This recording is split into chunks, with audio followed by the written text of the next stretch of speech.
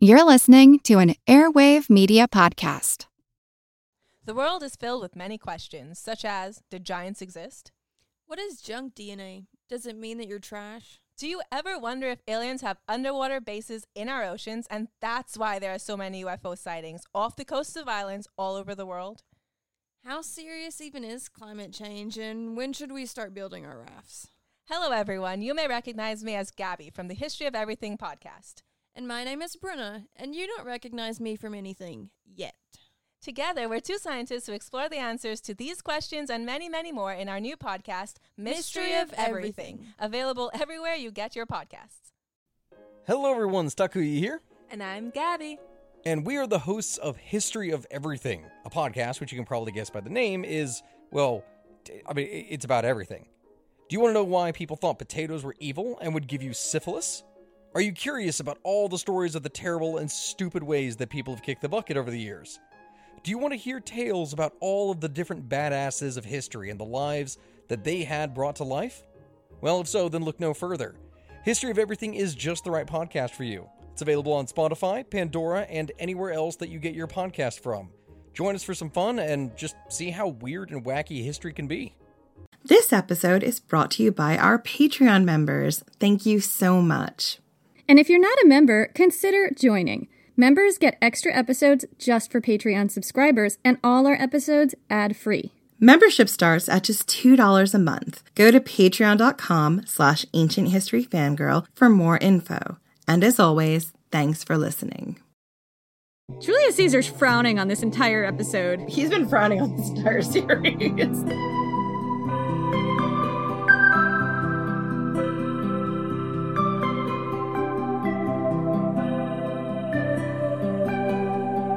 March 14th, 44 BC, the night before the Ides. Servilia. It's been a year since Caesar returned from Spain, and I cannot reach him anymore. I remember when we were young and beautiful, we fell into bed together as easy as breathing. It never mattered who else we belonged to.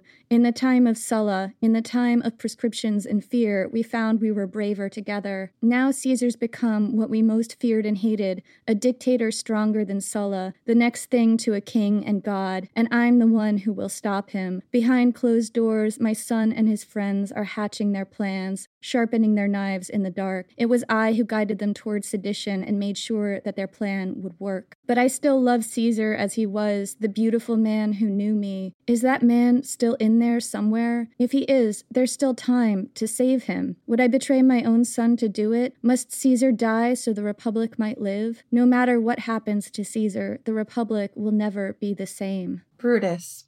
It's been a year since Caesar returned from Spain, and tomorrow we do the deed. I never wanted it to come to this. I loved Caesar like a father and hated Pompey to the ends of the earth. Still, when Caesar crossed the Rubicon, he forced me to choose, and I chose Pompey. I chose the Republic. There was no other choice I could make. Caesar won that war and heaped honors on my head, even though I sided against him. At first, I was happy just to live. But now he stacked the Senate with his friends, took the vote from the people, and gutted the Republic. And I am his right-hand man. The people don't miss the irony. I am descended from a line of tyrant killers. Everyone's watching to see what I'll do. There's still time to sheath my blade and make a different choice. But what would that make me? No matter which way I decide, the Republic will never be the same. Calpurnia.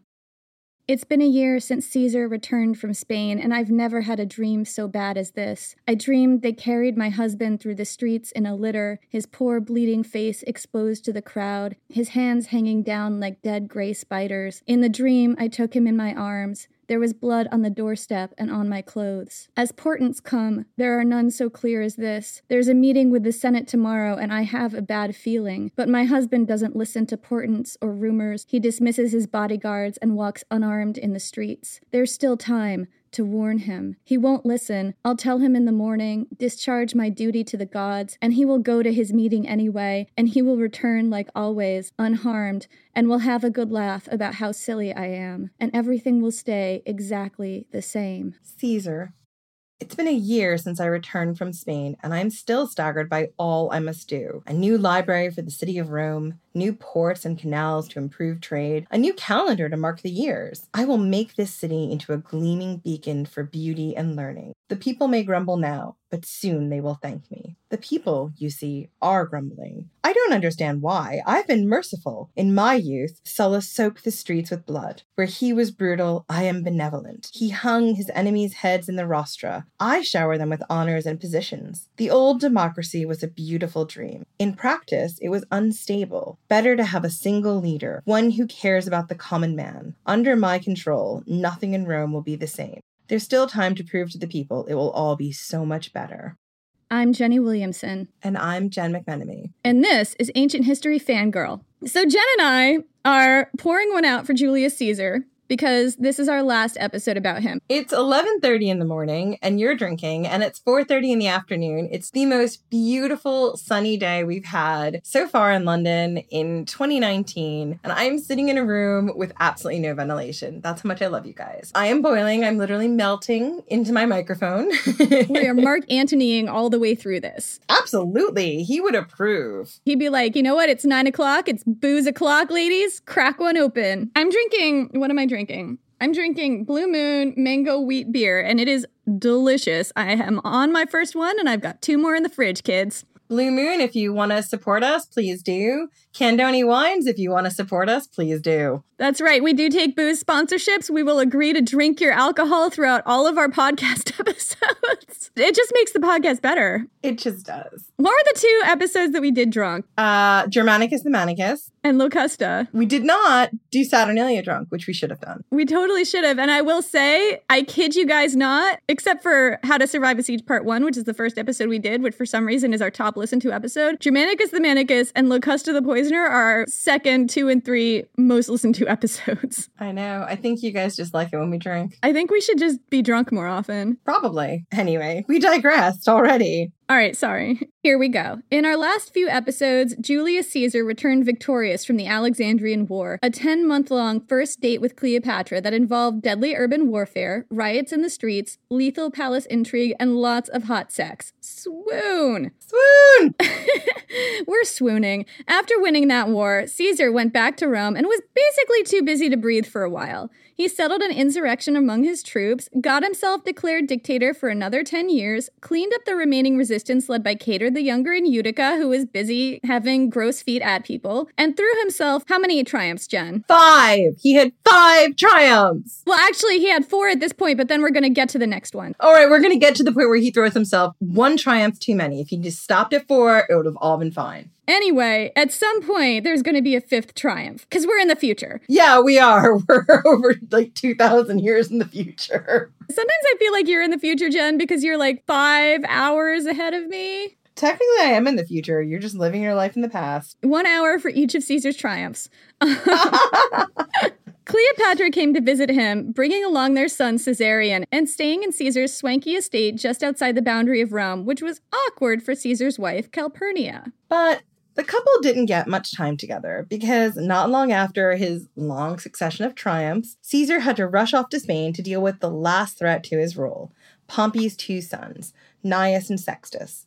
It was a short campaign, but a tough one. The first time, Appian tells us that Caesar actually feared for his life, although we both find this very hard to believe. Yeah, I think this is a little bit rhetorical here because Caesar was doing a whole lot of stuff that was dangerous, one might say. I mean, when Caesar was in Alesia, trapped between the inside Gauls and the outside Gauls, you cannot tell me he wasn't fearing for his life. Or how about in the Battle of Pharsalus, or when he was like swimming in the sea, desperate to get to land? Right, and the Alexandrians were pelting him with rocks. Oh, that was the Battle of Alexandria. Sorry, that was the Battle of Alexandria. But Pharsalus was also quite a desperate time. Right, when he was in Pharsalus, his troops couldn't eat anything except for the root that they feed to their animals. Yeah, I mean, Caesar had been through some really close calls. And, you know, it's possible Appian wanted to glorify the ends of the fight for the Republic and sort of Pompey's sons and that legacy, and that's why he's making this comment here. Or maybe he knows something we don't. I mean, it did sound like kind of a desperate time, right? Caesar had to, like, run up the hill all alone because his troops didn't want to run up the hill, and then there was that weird wall of severed limbs, remember that? Yeah, there was the weird wall of severed limbs. We still don't understand why there was a weird wall of severed limbs is just one of those details that was like randomly mentioned somewhere and not adequately explained, but I included it because it was cool. And because in Ancient History Fangirl, when we have a cool thing like a wall of severed limbs, we're going to tell you about it. Right. If there's a wall of severed limbs, trust us, we'll mention it. So moving on, Caesar was back in Rome. All his barriers to power had been removed. He defeated Pompey and Cato, put down Pompey's sons, packed the Senate with his friends, and there was no one to stand in the way of doing exactly what he wanted with the Roman Empire. Although technically it wasn't a Roman Empire. It's kind of on the cusp, right? This is the cusp. Right. It's not the Republic anymore. It hasn't made the switch to empire fully yet. It's kind of on the cusp. I don't know what we call it. The consulship of Julius and Caesar, I suppose. Exactly. Oh, and our girl Cleopatra was back. Pretty much as soon as Julius Caesar got back from Spain, she set up in Caesar's big garden villa outside of town again. And it's pretty clear they were spending a lot of time together because Caesar had an ambitious agenda of reforms for Rome, and Cleopatra's stamp was all over it. Rome at this point was not an ancient city, not like Alexandria was. It was more gritty than gorgeous, and its great marble splendors were mostly in the future. Most of the buildings we associate with Rome today, the Baths of Caracalla, the Colosseum, the Pantheon, had yet to be built. The city was a tangle of narrow alleys with no large sweeping main avenues like there were in Alexandria. It didn't follow any sort of central plan. Crappy apartment buildings towered over the streets, blocking out the sun, all rickety and not up to code. Even in the nicer areas of town, the streets were narrow, noisy, and filthy. Do you know what Rome was seriously missing right now? What? Crassus.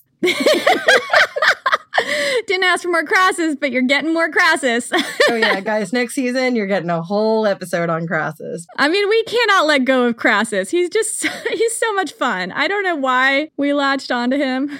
The reason they're missing Crassus right now is like he totally would have come in there with his own little fire brigade, burned down all the crappy houses, and then rebuilt them and put more crappy houses in their place and been sort of a terrible landlord. Is this like gentrification in ancient Rome? Like gentrification by fire? Pretty much. I mean, that happened quite a lot in ancient cities. Everything was built so close on top of each other and there was no fire department that it was kind of up to the people to get the fire out. Everyone cooked with fire and lit their houses with lamps that were fire-based, and everything was extremely flammable, so... Heated their houses with fire. Not good ventilation. Exactly. Your chances of dying in a fire in Rome are super high, especially if Crassus is around to set the fires. Officially, the story is not that he set the fires on purpose, but, I mean, we're calling it here on Ancient History Fangirl. He's setting the fires on purpose. It's totally his racket. Don't worry, if we're wrong, he'll haunt us, I'm sure. Right, I'm sure Crassus will have something to say about it in the next arc.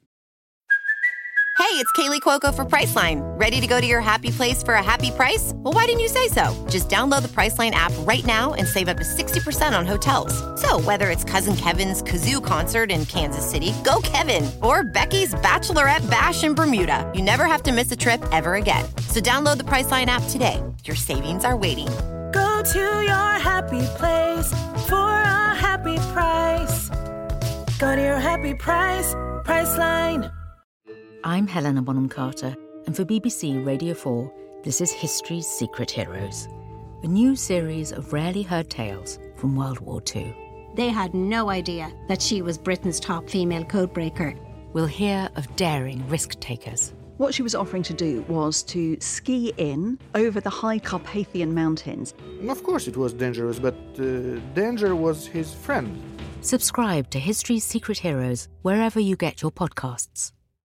So, moving on. So, that was what Rome was like. Whereas Alexandria was a place of brilliant white marble and aquamarine sea, of wonders like the Great Library and the Lighthouse, a place of antiquity thousands of years older than anything in Rome, and a magnet for all the most learned and talented scholars and artists in the world. Caesar wanted a little of the Alexandrian glamour to rub off on his own city. One of the first things he did was start laying plans for a great library that would rival the one in Alexandria. His vision was to make a place where all the great works in Latin and Greek would be available to anyone who wanted to read them. And he even appointed a leading scholar to start assembling the collection. And I just have to stop here because I'm sure he didn't mean anyone, but let's give him the benefit of the doubt and say he did. Like, did he only want men to look at them? Only want citizens to look at them? I don't think that information is even out there. No, so we're going to give him the benefit of the doubt, Caesar. We're giving you the benefit of the doubt and say it was anyone. Caesar was a man of the people. Or he pretended he was. As long as it was convenient for Caesar. Exactly. He also extended Roman citizenship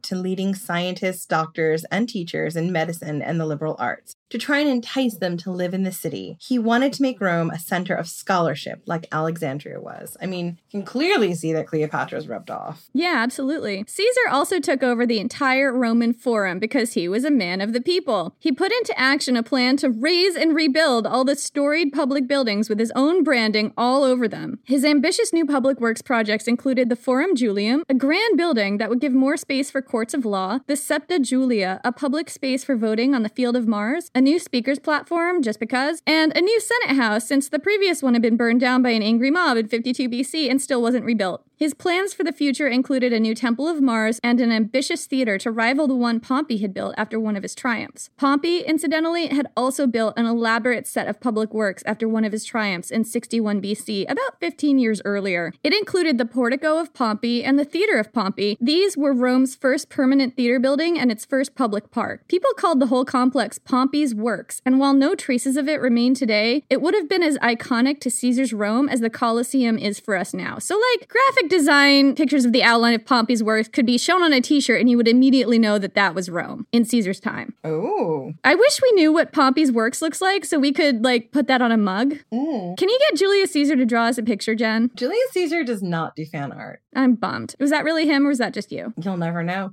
Julius Caesar's mad at me because I offended him last time he came on the podcast. I mean, it makes total sense that I would do a giant 13-episode arc on Julius Caesar, and at the end of it, he wouldn't talk to me.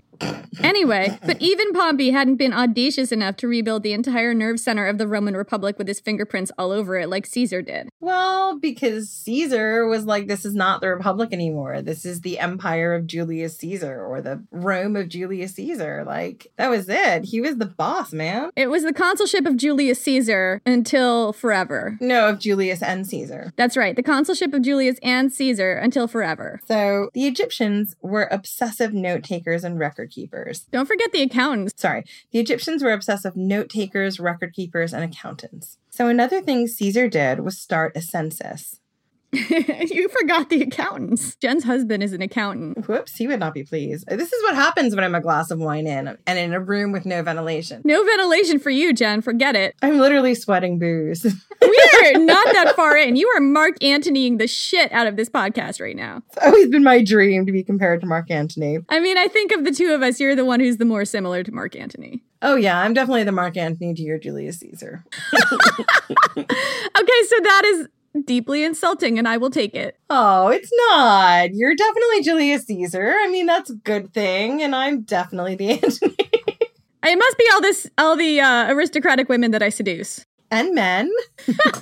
You're the general, and I'm just like, okay, just point me in the direction of whatever needs doing. She's the war elephant. Sometimes she goes in the direction I point her in, and sometimes not. So another thing Caesar did was start a census. He found that Rome's population had dropped dramatically since his war with Pompey started, which meant he could reduce the grain dole. In previous years, Roman citizens were entitled to receive free grain from the government. After conducting his census, Caesar reduced the grain dole by half. But he also ordered the rebuilding of Carthage and Corinth and introduced a program to relocate poor people to those cities. I don't know. This is a real mixed bag here. It's like, we're just going to ship all the poor people out of Rome, and that's fine. I side-eye that. Yeah, we're just going to ship them to other cities that we destroyed. Yeah, and I also have this thought. I didn't find anything about really what were conditions like on the ground in the days of Julius Caesar's civil war. But if the population was reduced by half in either the city of Rome or the whole peninsula, I'm not actually sure. I think it was just the city of Rome, but I could be wrong on that. What was going on in there? Well, think about it. The city of Rome is a dangerous place to be. It was already a dangerous place. Yeah, and there were probably a lot of people who, with all the instability, fled to the countryside and other places because you didn't know if you were going to be one day a senator or the next day out on the streets. You didn't know who was going to be in charge. I mean, if I was not a common person and had the ability, I certainly wouldn't be in Rome during this time period. I would have made for the coast and just chilled there somewhere else. A lot of the richer people did that, but I assume that a lot of the poor people didn't have the ability to move. That's a big thing. And also, let's think about why the numbers of population declined. With all of the men essentially being out fighting wars, there wasn't a lot of like getting it on back home to increase the population, but there certainly was a lot of people dying. And also, the government really broke down during this time. So, there would have been more public disorder, public unrest, angry mobs, maybe more fires, maybe more violence. Exactly. So it doesn't really surprise me that this is what happened. Yeah, it doesn't surprise me either. This is just a time period that must have been really violent and disturbing that there isn't much written about. Well, of course there's nothing written about. Think about it. Mark Antony was certainly not going to record this. Mark Antony was out of town. A lot of the best men were out of town.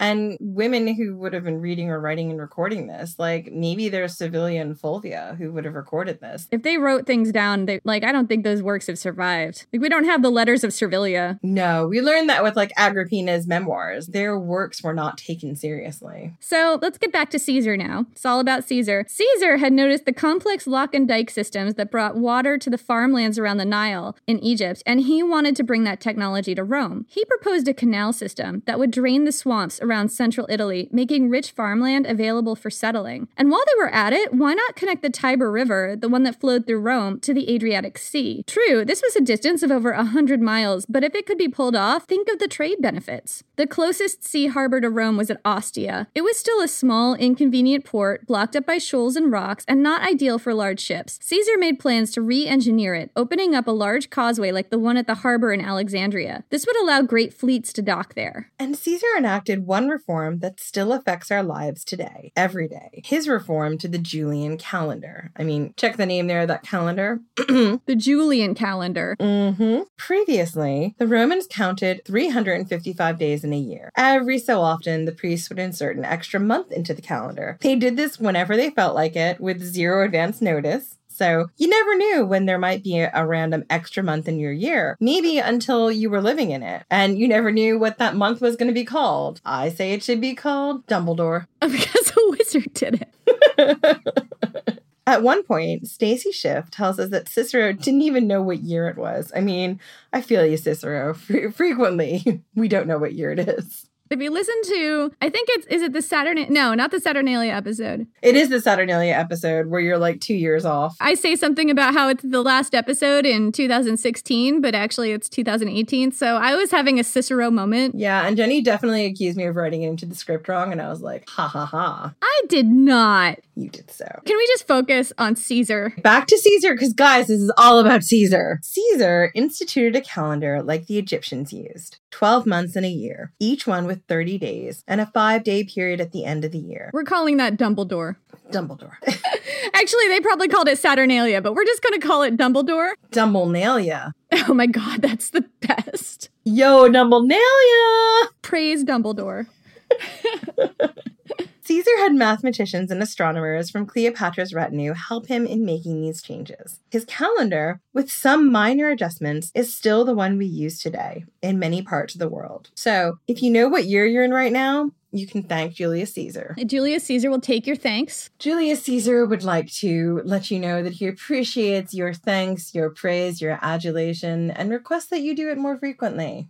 Oh, is Julius Caesar back? Julius Caesar has never really left. I knew it. I knew you couldn't stay away from us. Julius Caesar, you still pissed at us? Crickets. I mean, he is very pissed, but, sometimes he'll just pop up. He likes to talk in the third person and remind us that, you're welcome for all the great things he did. He broke up with us because we weren't shamelessly adulating him, or at least I wasn't. He broke up with you.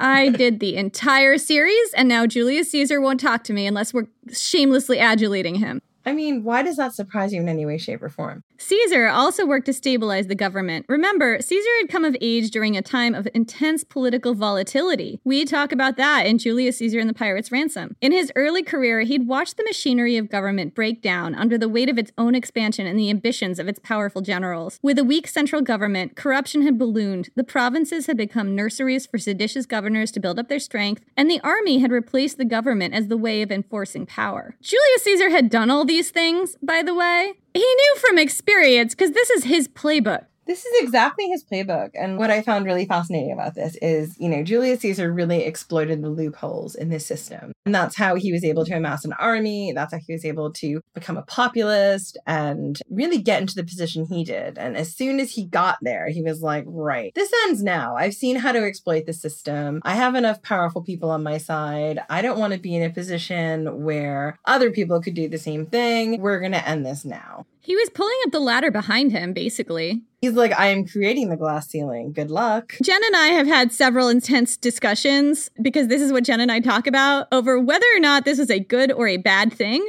I mean, I think it's really mixed, right? Like, on the one hand, this actually did create a lot of stability in the government and for the country. Eliminating these loopholes eliminated that instability. I mean, theoretically, another Sulla could be coming up behind him. But also, someone else could be coming up behind him who's like, do you not see how awful Julius Caesar is for everything that we've stood for? He's taken away fundamental rights. He's planning to put himself in place as dictator. He is not a good guy. And once we have absolute power by one person, there's no way that people will ever get it back. He was removing all ways to challenge him and shoring up his own power at the same time. So I can kind of see it both ways here. Anyway, to make matters worse, in the previous government, senators had seen no reason to improve or change the system, as that would threaten their own power. What Caesar wanted was to make Rome over, taking the best ideas from Egypt and incorporating them into a stable, modern government without the inefficiencies and inequities that held it back. And remember, Egypt was basically a theocracy monarchy where the rulers were kings and gods. That was now the template because he was obsessed with Cleopatra and was just taking all these pages from her playbook. So Caesar introduced a new constitution. This did 3 things: cut the knees out from under rebelling generals in the provinces, strengthen the central government, and meld all the provinces into a single cohesive whole under him. He reduced the time the governors could serve in the provinces,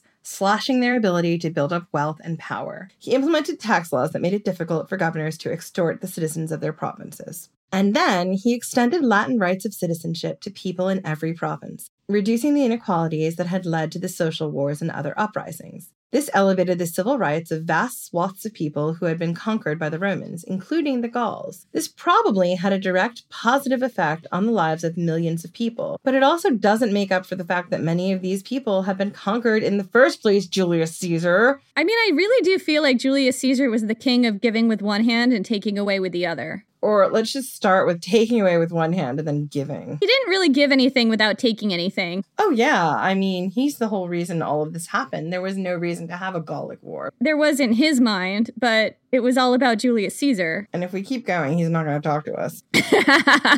And third, Julius Caesar strengthened the central government by consolidating power under himself, because this is all about the Caesar. All about Caesar. Caesar. And the Julius. Bibulus and not Bibulus. Julius and Caesar. Julius, Gaius, and Caesar, or whatever it was. Gaius, Julius, Caesar. All right. When he returned to Rome, Caesar found... Every time I say the word Caesar now, I kind of snicker a little bit. When he returned to Rome, Caesar found that the city was severely depopulated, which we talked about, including the ranks of senators. Caesar appointed about 900 new senators and other government officials, all of them loyal to him. This eliminated the checks and balances the Roman government was supposed to have, and basically made the Senate a rubber stamp for Caesar's agenda. Who doesn't want that much power? Like, what could go wrong? I see nothing wrong with this plan.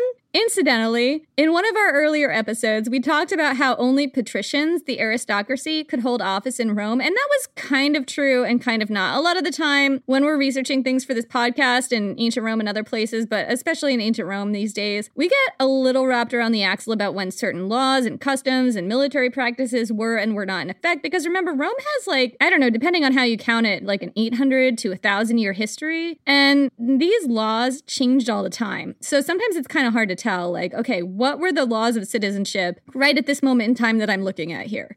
Or how big was a cohort right at this time that I'm looking at here for this battle? Like, sometimes it's hard to parse that out. Maybe it isn't hard for professional historians, but we are not professional historians. We're just randos who read a lot. So in the early republic, it was true that only patricians could hold high office, including senatorial office.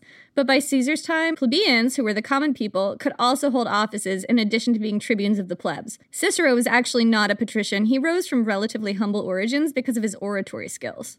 Yeah, because his name means chickpea. We've talked about this before. And it's because of his nose or maybe the incestuous chickpea farm that his family owned. We're not sure. It's one or the other. It is definitely ancestorial and not incest. I think it's ancestorial incest. I think Cicero would be deeply disappointed with you, Jenny.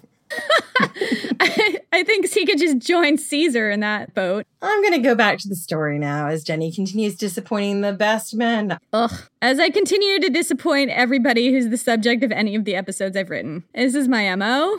None of these historical figures will talk to me anymore. I'm going to get us back to the story. So here's the thing. People were still prickly and elitist about who did and did not get certain privileges in Rome. And one group of people who were definitely not supposed to hold privileges were quote-unquote barbarians. Recently conquered peoples, like, the Gauls. But Caesar appointed a lot of Gallic noblemen to positions of power in Rome, including in the Senate house. And there were cutting jokes circulating about clueless Gauls wandering around Rome in dirty pants, asking directions to the Senate house. And Suetonius tells us some of the song lyrics that were popular at the time. Quote, Caesar led the Gauls in triumph, led them to the Senate house. Then the Gauls pulled off their breeches and put on the toga. It was probably funnier than that in Latin and had a real banging melody. I don't know. How does this go, Jen? Caesar led the Gauls in triumph and then led them to the Senate house. Then the Gauls pulled off their breeches and put on the toga. Yeah, I don't think that's quite how it went. I think that was actually pretty good. We kind of did the same thing at the same time. Did we, though? I don't know. Maybe it's just the alcohol talking. People were livid, especially aristocratic people who didn't like to see their privileges overturned. And when Caesar's new Senate showered him with honors and grandiose titles like Imperator, and Father of the Fatherland, these people... I don't know why that amuses me. It's your Vermont accent. Every time you do salmon leap. The salmon leap. Yes, it kills me every time. I don't think it's an accent. I think it's just a dorky thing that I do with my voice. Father of the Fatherland. These people were apoplectic about those names in particular. Imperator, by the way, was supposed to be a one-time title bestowed by your armies for one specific campaign, but Caesar got to have the title permanently. I mean, spoiler alert, permanently is not going to be that much longer.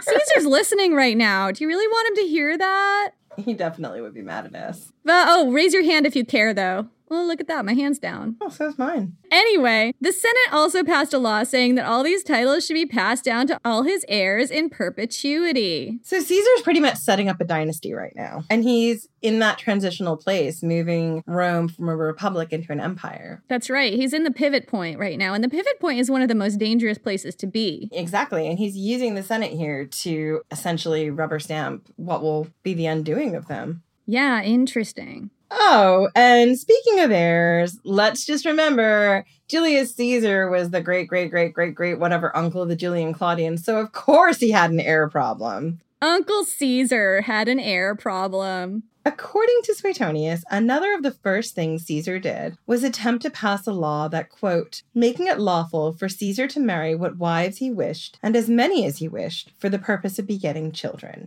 I mean... He wants the Senate to pass a law that allows him to have plural marriages. Can you imagine Servilia and Cleopatra as sister wives? First off, Servilia is an outside cat. I don't think she's going to be anybody's sister wife. Second off, I do think he was probably passing this law so he could marry Cleopatra because he was in love, but he didn't want to break up with Calpurnia. Well, I don't think he could break up with Calpurnia. I think he needed that marriage politically. Caesar, we're side-eyeing you so hard right now. I mean, I just have so many problems with the Caesar. I don't know if you're listening or not. Caesar, what are your opinions on women? Let's talk about that for a minute. Crickets. It's nope, not going to engage. Disengage. He's not engaging with that. Caesar, we've got your number. Don't even with us. Caesar was given the right to speak first during all Senate meetings, and his image was minted on coins. See, this is why Caesar won't talk to us. Yeah, he gets to speak first. He gets to set the agenda. And if you're talking about something he doesn't want to talk about, he bollocks us off. So I'm just going to go back and recap us before we had the interruption. Caesar was given the right to speak first during all Senate meetings, and his image was minted on coins. This was a first for a Roman citizen who was still alive. Caesar alone got to control public funds, and Caesar alone got to lead an army. And that's really important because before this, as we have been looking at throughout the whole series, generals would have their own army, and their armies were loyal to them. And what Caesar is essentially saying is there is one army, and that army is loyal to Caesar. You may serve at my pleasure in that army, but you cannot have your own army, Crassus, or anyone else who's rich enough to afford it. Because obviously it would have to be the ghost of Crassus because he's not here anymore. Well, Crassus was the one who famously said that you're not really rich until you can afford to fund your own army. Exactly. So a statue of Caesar would be paraded on a chariot during festivals among the statues of gods. Because Caesar right now is working on making himself a living god. He's working on it. You can just imagine Cleopatra, who was considered a goddess by her people, asking Caesar why he wasn't also considered a god. I bet they totally had that conversation. Because not long after he got back to Rome, a state-sponsored cult of Julius Caesar sprang up with Mark Antony as the high priest. And that is the best detail. I mean, who would you want as the high priest of your state-sponsored cult, Jen, if you had a state-sponsored cult? I would pick Mark Antony. Oh, totally Mark Antony. I mean, he really brings a bacchanalian spirit to the whole thing, doesn't he? He totally does, and he wouldn't take it too seriously, and everyone who'd be, like, enjoying your festivals would be like, well, this is going to be as good as Saturnalia, guys. We're going to be super hungover the next morning, but we're going to have a ball while it's going on. I mean, that is the ideal state-sponsored cult, in my opinion. Me too. We do not approve of state-sponsored cults, by the way, here at Ancient History Fangirl. I probably am gullible enough to join a cult. I'm not. Definitely not. I would annoy them too much within the first half hour. I'd be like, I'm sorry, I'm really stuck around the axle. Like, why exactly do we all have to dress the same and shave our head? Like, I don't understand. We just do it. We just wear the robes and shave our heads. What? Please explain it again. I just don't get it. Is there a rope ladder? Is there a rope ladder? Can I still wear my Tatty Divine jewelry? No Tatty Divine jewelry, Jen. You're in a cult. Anyway, I need to get back to the story. Julius Caesar would not be happy. Julius Caesar's frowning on this entire episode. He's been frowning on this entire series. So, in addition to having his own personal cult, a month was named after him, July. And incidentally, I am born in July. Just barely. No wonder you can channel him and I can't. Well, only sometimes. I'm born at the end of the month. I'm not like a mid-July baby who's got like all the Julius Caesar know-how. Well, you do have the island thing in common too. Like you both knew about the fresh water. We did know about the fresh water. Now she's saying we, like they're a unit. Sometimes we are. I wrote this episode. I did all the hard work. That's fine. I'm sure Crassus will talk to you next season, or Spartacus will talk to you next season. If Spartacus talks to me, this will all have been worth it. So, through various government reforms and bestowing on himself rights and titles, Caesar became the sole power in Rome, and the next best thing to a king and god. Can you hear the alarm bells, Jenny? Whole giant Caesar-shaped pile of red flags. Finally, in February of 44 BC, Caesar was named dictator for life. This came with all kinds of privileges. A raised chair was installed in the Senate House just for Caesar, made of gold and ivory that looked suspiciously like a throne. Caesar was also allowed to wear triumphal dress whenever he wanted. We talked about triumphal dress in the Devil's Three-Way episode, but basically, generals in a triumph were allowed to wear the toga picta, or painted toga, a toga all in purple, which signified a closeness to gods and kings. You were only supposed to wear the toga picta during your triumph, and you couldn't look too happy about it, otherwise the other senators might think you were harboring kingly ambitions. But now, Caesar got to wear the toga picta all the time. He'd also taken to wearing, I love this part, this is like my favorite detail, he also had taken to wearing a pair of thigh-high crimson boots. He must have had killer legs to pull that off. This is club gear where I'm from. Anyway, he wore these thigh-high crimson boots. They actually had historical significance. He claimed they were the traditional footwear of the legendary kings of Alba Longa. These were a line of mythic kings who'd supposedly ruled in the region before Remus and Romulus. So Caesar was now telling everyone he was descended from these legendary kings. And he just walked around like that, wearing his toga picta fringy and his belt loose, rocking thigh-high crimson boots and a laurel crown to cover his bald spot, like a boss. And let me tell you something about that laurel crown. Please tell us about the laurel crown. I learned about this laurel crown from researching the Spartacus episodes, which have not dropped yet. So our guy Crassus didn't ask for more Crassus. Caesar would be so ticked off that we're mentioning Crassus as much as we are in this series.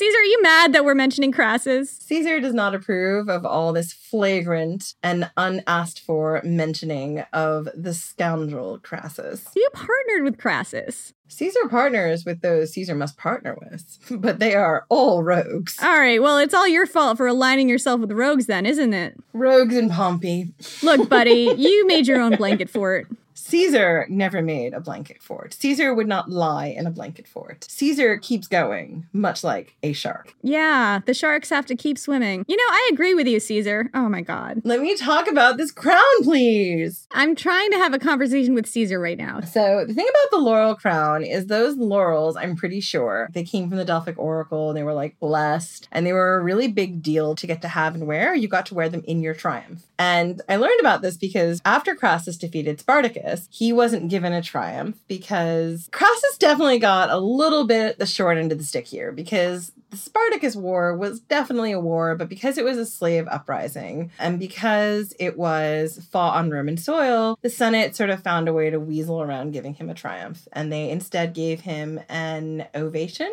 And when you get an ovation, you get a myrtle crown, which is not as good a crown. So Crassus, being incredibly wealthy and the master of writing a stroppy note, said, "Dear Senate, I have done good work. And in this instance, I think you should relax your standards and give me a laurel crown." So the Senate was kind of tapped out after fighting Spartacus and Mithridates. And they were like, you know what? If Crassus really wants a laurel crown and it's going to make a massive difference, he can have a laurel crown, but he's still only getting an ovation. So that is why I know how important those laurel crowns are. It's all these like maniacally important symbols. It is. And it's all like middle school nonsense. This all strikes me as deeply petty shit.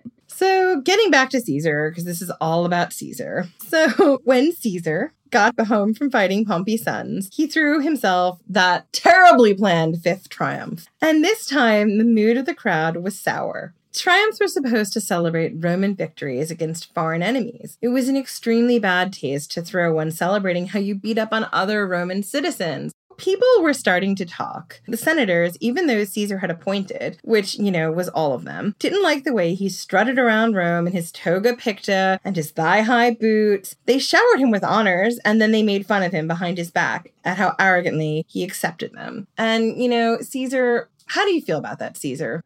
Hold up, Caesar has something to say. Caesar was aware of the cattiness of the best men, and Caesar could not give two figs. Caesar was the one who held all the power. Those who did not want to honor Caesar would find themselves subject to his mercy. Yeah, Caesar's mercy made people, like, switch sides in the middle of a war. I mean, that's no joke. Caesar's mercy made Cato kill himself. Caesar, what do you think? Caesar thinks that Cato made the right decision. Didn't you begrudge Cato his death the way that Cato begrudged you his life or something? Yes, but if the sandals had been on Caesar's feet, Caesar would have made the same decision Cato did. I see, so you respect his choice. Caesar is aggressively pro-choice. I salute that. As long as that choice is Caesar's. I don't salute that. Never mind. Change my whole opinion. Come on, he's still a man, Jenny. He's still a man. See, this is the thing with Caesar. For a minute, I'm like, yeah. And then for a minute, I'm like, oh, aggressively no. It's everyone's push and pull. So Stacy's shift suggests that Caesar was walking a tightrope here. Accepting these honors made him look arrogant, but refusing them would risk offending the senators. And Livy backs this up, giving a number of instances when Caesar tried to deal with the growing hostility that came with his increasing power by walking this tightrope. One example occurred sometime in late 45 or early 44 BC. The senators were burying Caesar in an avalanche of honors. Just burying Caesar in an avalanche of honors. And what was Caesar to do except accept? Well, that's the thing, Caesar. It seems like you were starting to have a problem with all of these honors, right? There are only so many badges one can wear on one's toga before one's toga falls around one's knees. Right, it starts to get like a lot of badges and you're just like, fuck, I can't even wear this shirt anymore because it's all the badges all the time. It's not even fashionable anymore. These were just extraneous honors that the Senate felt like giving me because I was Caesar. Oh, right. Yeah, totally. I could see why they would want to do that. And here's the part where I continue to nod up my game. Anyway, some were suggesting Caesar's enemies were behind this. They wanted to make Caesar look like a king. Caesar, probably strategically, would not turn up to accept his honors. Finally, the senators decided that they were going to march right up to Caesar and ram his honors straight down his throat. A group got together and went up to the forum, attracting a crowd along the way. Caesar was sitting on the steps of the Temple of Venus, and according to etiquette, he had to stand. Etiquette demanded that he stand. Honor was at stake! Honor was at stake! But Caesar didn't stand. It was a massive breach of protocol, so massive that some modern historians have suggested the reason he didn't stand was that he was suddenly struck with another of his dizzy spells and was trying to cover it up. Caesar made a self-deprecating joke about how he really didn't need any more honors. Nobody laughed. Isn't funny, Caesar. It was an insult to the senators and the common people. And there were other instances as well. One involved someone in a crowd shouting Rex at Caesar, and Rex means king. So when you're talking about the Tyrannosaurus Rex, you're talking about the king of the lizards, and regal also comes from Rex. You know, the Rick and Alaric also comes from Rex. It comes from the word Reichs, which was a Germanic word that came from the Latin. And they had to use the Latin because the Germanic people didn't actually have a concept of king the way that the Romans did, so they used the Roman word for it. And as people were shouting Rex at Caesar, he tried to laugh this off. But things escalated to the point where some tribunes had the man arrested, inciting public fury. And Caesar considered putting the tribunes to death. He didn't. He just had them stripped of their offices. It looks kind of tyrant-like to suppress people calling him a tyrant. So he was pissed off at these tribunes just sort of leaping in and arresting this guy and was like, well, I have to make a giant public stand now by executing them. But he didn't wind up executing them. But he did kick them out of their jobs, so... He did. So he was like showing like, oh, you can't do this. The people must have their voice, even though I totally agree with you. And this is ridiculous. What are we going to do to this guy after dark? So in another, someone tied a Greek diadem, the white ribbon of Macedonian royalty that Cleopatra wore, around a statue of Caesar. No one could find the perpetrators, and Caesar was furious. And I just want to stop for a minute because we've already talked about Caesar being king, but what I took out of this was that essentially they were saying that Caesar was beholding to Cleopatra. He was beholding to Egypt. Yeah, and there was kind of a rumor going around that Cleopatra's master plan in seducing Caesar was taking over Rome. So putting the diadem on Caesar was kind of like saying, now you're a Macedonian ruler, or maybe you're Cleopatra's bitch. I think it's pretty much your Cleopatra's bitch. And let's be honest, he kind of was. And all of those reforms that we're talking about, they're to make Rome more like Alexandria, which you can see from a common person's point of view. Like, are you trying to just combine the two? Is Alexandria going to rule us? Egypt was, and we've talked about this many times, it was where all the grain came from. Well, you know, I know what Caesar would have said here. Oh, you do? You know what Caesar would have said? I think so. I think as the person who did all of this research and who has read the commentaries cover to cover multiple times, I think I have an idea what Caesar would say. I think, and Caesar, back me up on this, I'm going to guess, I might be wrong. I think he would say that what he was trying to do was bring the best parts of Alexandria to Rome and leave off the worst parts. That was exactly Caesar's plan. See, I told you. However, some of the best parts that Caesar was trying to bring to Rome were the parts about how Caesar got to be a king and a god. So Caesar does not disagree, but these were the best parts. There we go. And your besties. Julius Caesar, will you be my bestie? Caesar would like to think we could be besties in a world where you acknowledge the absoluteness of Julius Caesar. I don't think that world exists, buddy. Then you should do as Julius Caesar did and make that world. Oh my God, fuck off. So now I'm going to tell them all about Lupercalia. Yeah, now I want to tell you all about Lupercalia because this is like the most exciting thing ever. Because Mark Antony's in this part. Yeah, and guys, I got such a crush on Mark Antony. Jen, you have a total boner for Mark Antony. I don't have a boner. I have a raging agenda. He's in a loincloth in this part. I have a total lady raging agenda. I think raging agendas are gender neutral. I think so too. So perhaps the most dangerous incident was the one that happened at Lupercalia. Lupercalia was an annual fertility festival associated with the city's founder Romulus, during which the priests made a sacrifice and then, wearing nothing but loincloths, ran around the city, as you do, man, striking people with strips of skin from the sacrificed animal. And this was usually goat skin. Women one would stand in the way of the runners, holding their hands out to be smacked, because this was believed to help fertility. Mark Antony was head priest of Caesar's state-sponsored cult, so Mark Antony was leading the runners around town. And, this is kind of what he does anyway, so why not make it his job? You mean running around town naked in a loincloth? Absolutely, smacking people with strips of goat skin. Yes, this is the role he was born for. There's a lot of goat skin spanking related jobs on his LinkedIn resume. I hope he visits us next season. And maybe he will. I have no control over that, Jen. Jen's the one in charge of inviting guests on the podcast, so. What are we going to do when we actually have real guests who I'm not channeling through the eons? Really try to keep them away from the historical guests, because we don't want to subject our living guests to that bullshit. Or maybe we do. Anyway, at the end of the festivities, the runners congregated in the Forum. Caesar was speaking in the Rostra, which had been rebuilt as part of Caesar's massive redesign of the Forum. The Rostra was the speaker's platform, like a big stage where the speakers could address the crowds. Its name meant the beaks because it bristled with the bronze-covered rams of warships that had been captured in war. The old rostra used to be in the center of the Forum, but when Caesar had rebranded Rome's public buildings, he put the new rostra off in the corner. This was kind of a bad sign for Caesar's opinion of public speakers, according to Barry Strauss. Caesar basically, just rebranded Rome's public buildings and took away the vote at the same time. Anyway, so Caesar was sitting on the rostra wearing his red thigh-high boots, his drapey toga picta, his golden laurel wreath, and no doubt a self-satisfied smirk, and probably no underwear. Please don't invite him on this podcast and ask him that, because I don't want to know where it's going to go. Caesar, were you wearing underwear? I'm not opening that channel. Oh, I forgot you had your underwear geisha. Mm-hmm. Yeah, we can't talk about underwear with Jen. Mark Antony climbed up onto the rostra and put a diadem on Caesar's head, saying that the people had awarded it to Caesar through him. A marked silence fell over the crowd. A few people groaned and rolled their eyes. Ugh, eye roll. So they tried again. Caesar took the diadem off, and Antony put it back on his head again. The groans only got louder. Ugh! I can't believe he's doing it again. Not get the hint the second time. They tried this several more times, and the crowd just got more pissed off. Stop it, Caesar! Stop it! Stop it!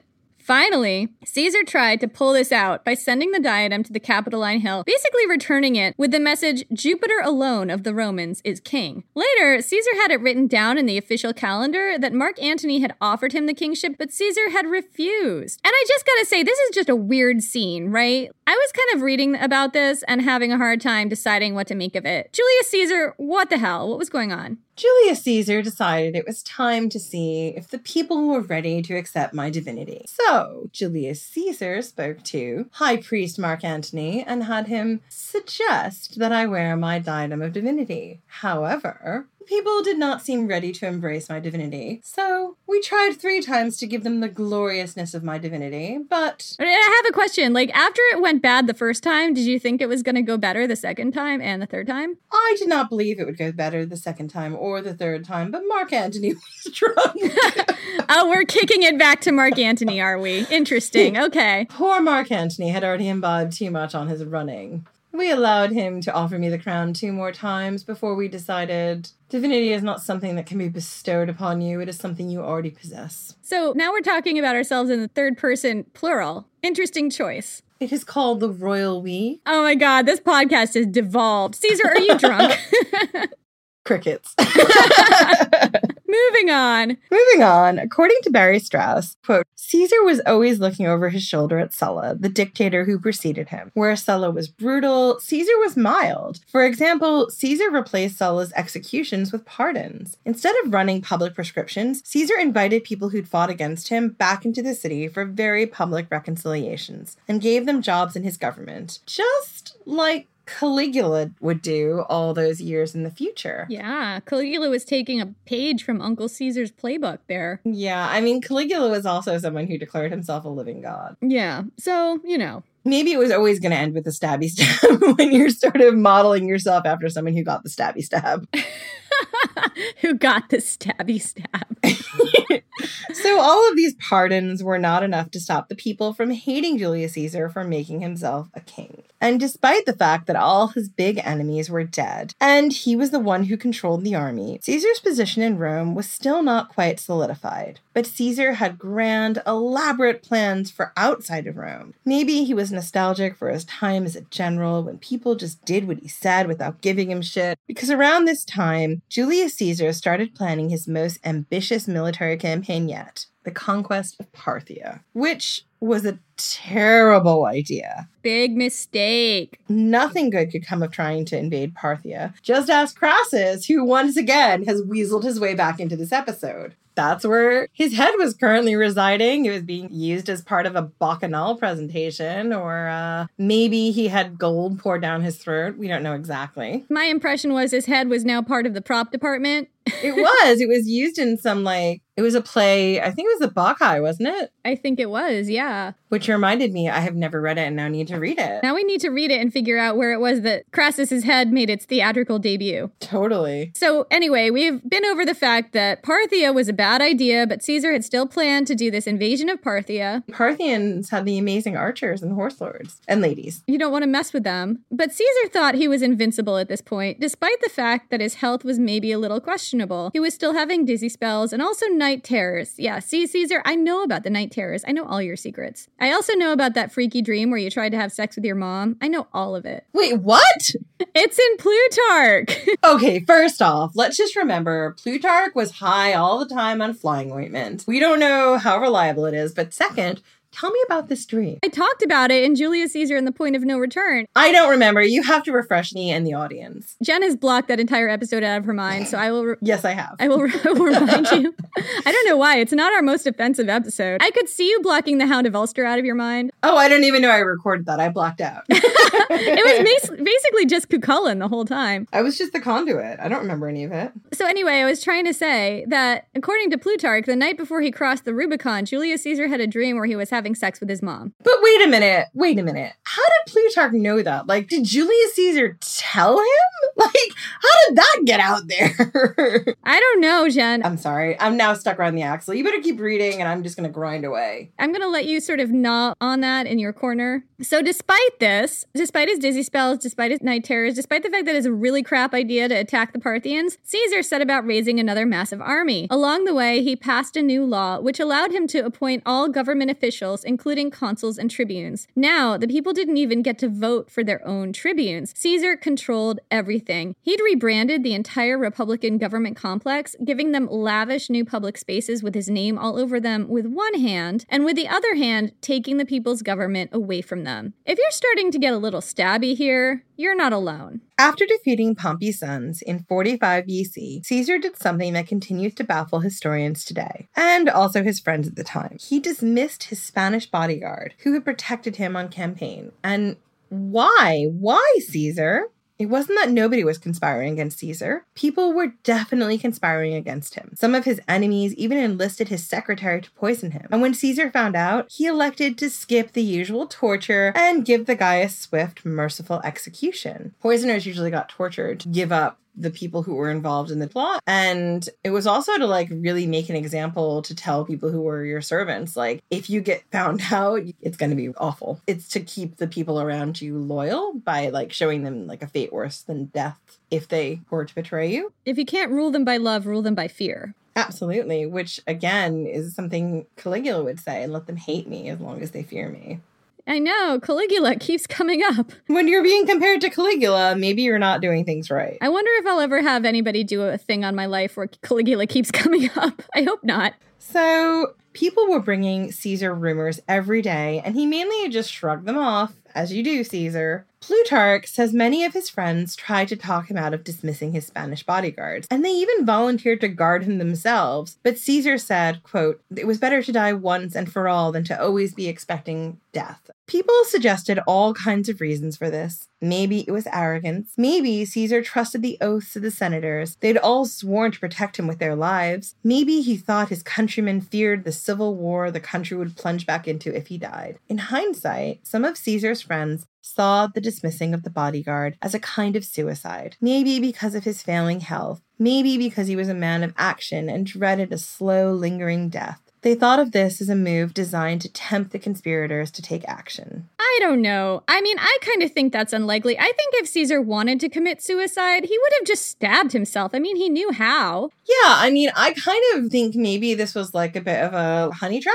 I mean, this is my personal speculation. He's trying to make it really easy for his conspirators to come against him. And then he'd be able to see who was loyal to him and who wasn't in a sort of controlled way and get rid of them. I mean, he didn't need his bodyguard if the people were loyal. And if he's believing the people are loyal and he's got his friends around him, then what does he need to fear? He's packed the Senate with his friends. Like, come at me. All the Senate was supposed to have taken oaths to protect his person. Exactly. So if you want to come against me, like, come at me, bro. Caesar, what are your thoughts on this? Why did you dismiss your Spanish bodyguard? If Caesar cannot walk amongst his people and his friends and the best men of Rome without fear, then Caesar is no Caesar. So that's the official line. From the girl who hasn't done the research. The girl who's got the direct line to Caesar, though. I respect that. Barry Strauss, in his book, The Death of Caesar, suggests a different reason. Not a different reason from, well, it's actually the kind of the same reason. Barry Strauss is going to expand on what Caesar just said. Quote, "To the Roman mind, a bodyguard in the city of Rome smacked of regnum, monarchy. Far from having a bodyguard, a Roman senator was supposed to be easy to approach. Accessibility was the mark of a free society. Even Sulla honored this code. When he stepped down as dictator, he dismissed his bodyguard and walked through the streets of Rome untouched, supposedly guarded only by his reputation. This, although he still had plenty of enemies, and although once years earlier he was attacked in Rome by men with hidden daggers. Caesar, we might conclude, wanted to do Sulla one better and give up his bodyguard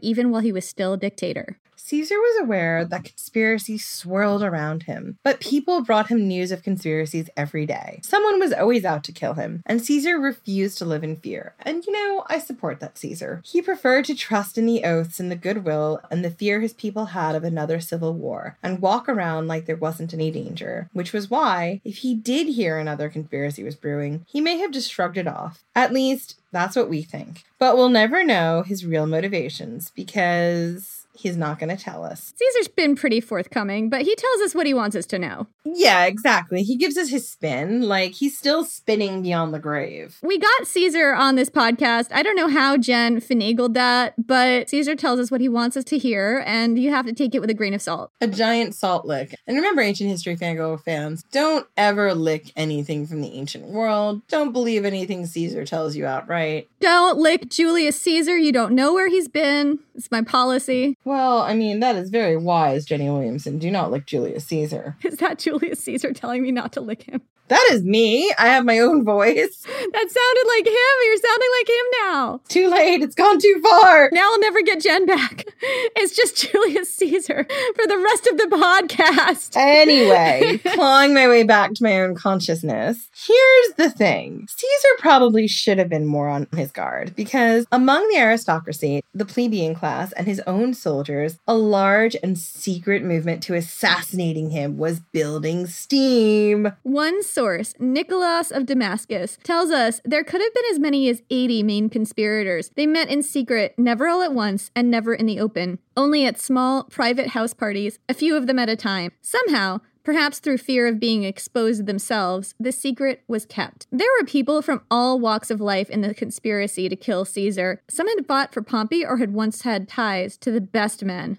Ugh. But others were Caesar's own troops, close friends, and people who owed everything to him, including their lives. Seneca states that there were more of Caesar's friends involved in the conspiracy than his enemies. Nicholas of Damascus claims that most of these people were driven by petty grievances. And here's where Caesar's clemency came back to bite him. It grated on people. Some conspirators had been spared by Caesar, and they hated him for it. Like Cato and Pompey, they didn't want to owe their lives to Caesar's generosity. And you can kind of understand this. These were really proud people who saw Caesar as a tyrant and didn't see a way around him being king, and they were not going to spend the rest of their days feeling like they owed him one. Yeah, and it was also a really small town, so everybody knew who was and wasn't pardoned by Caesar, and it probably made the rounds of gossip. And remember, everyone's in middle school here. They're all snacking on their Lunchables and gossiping about each other.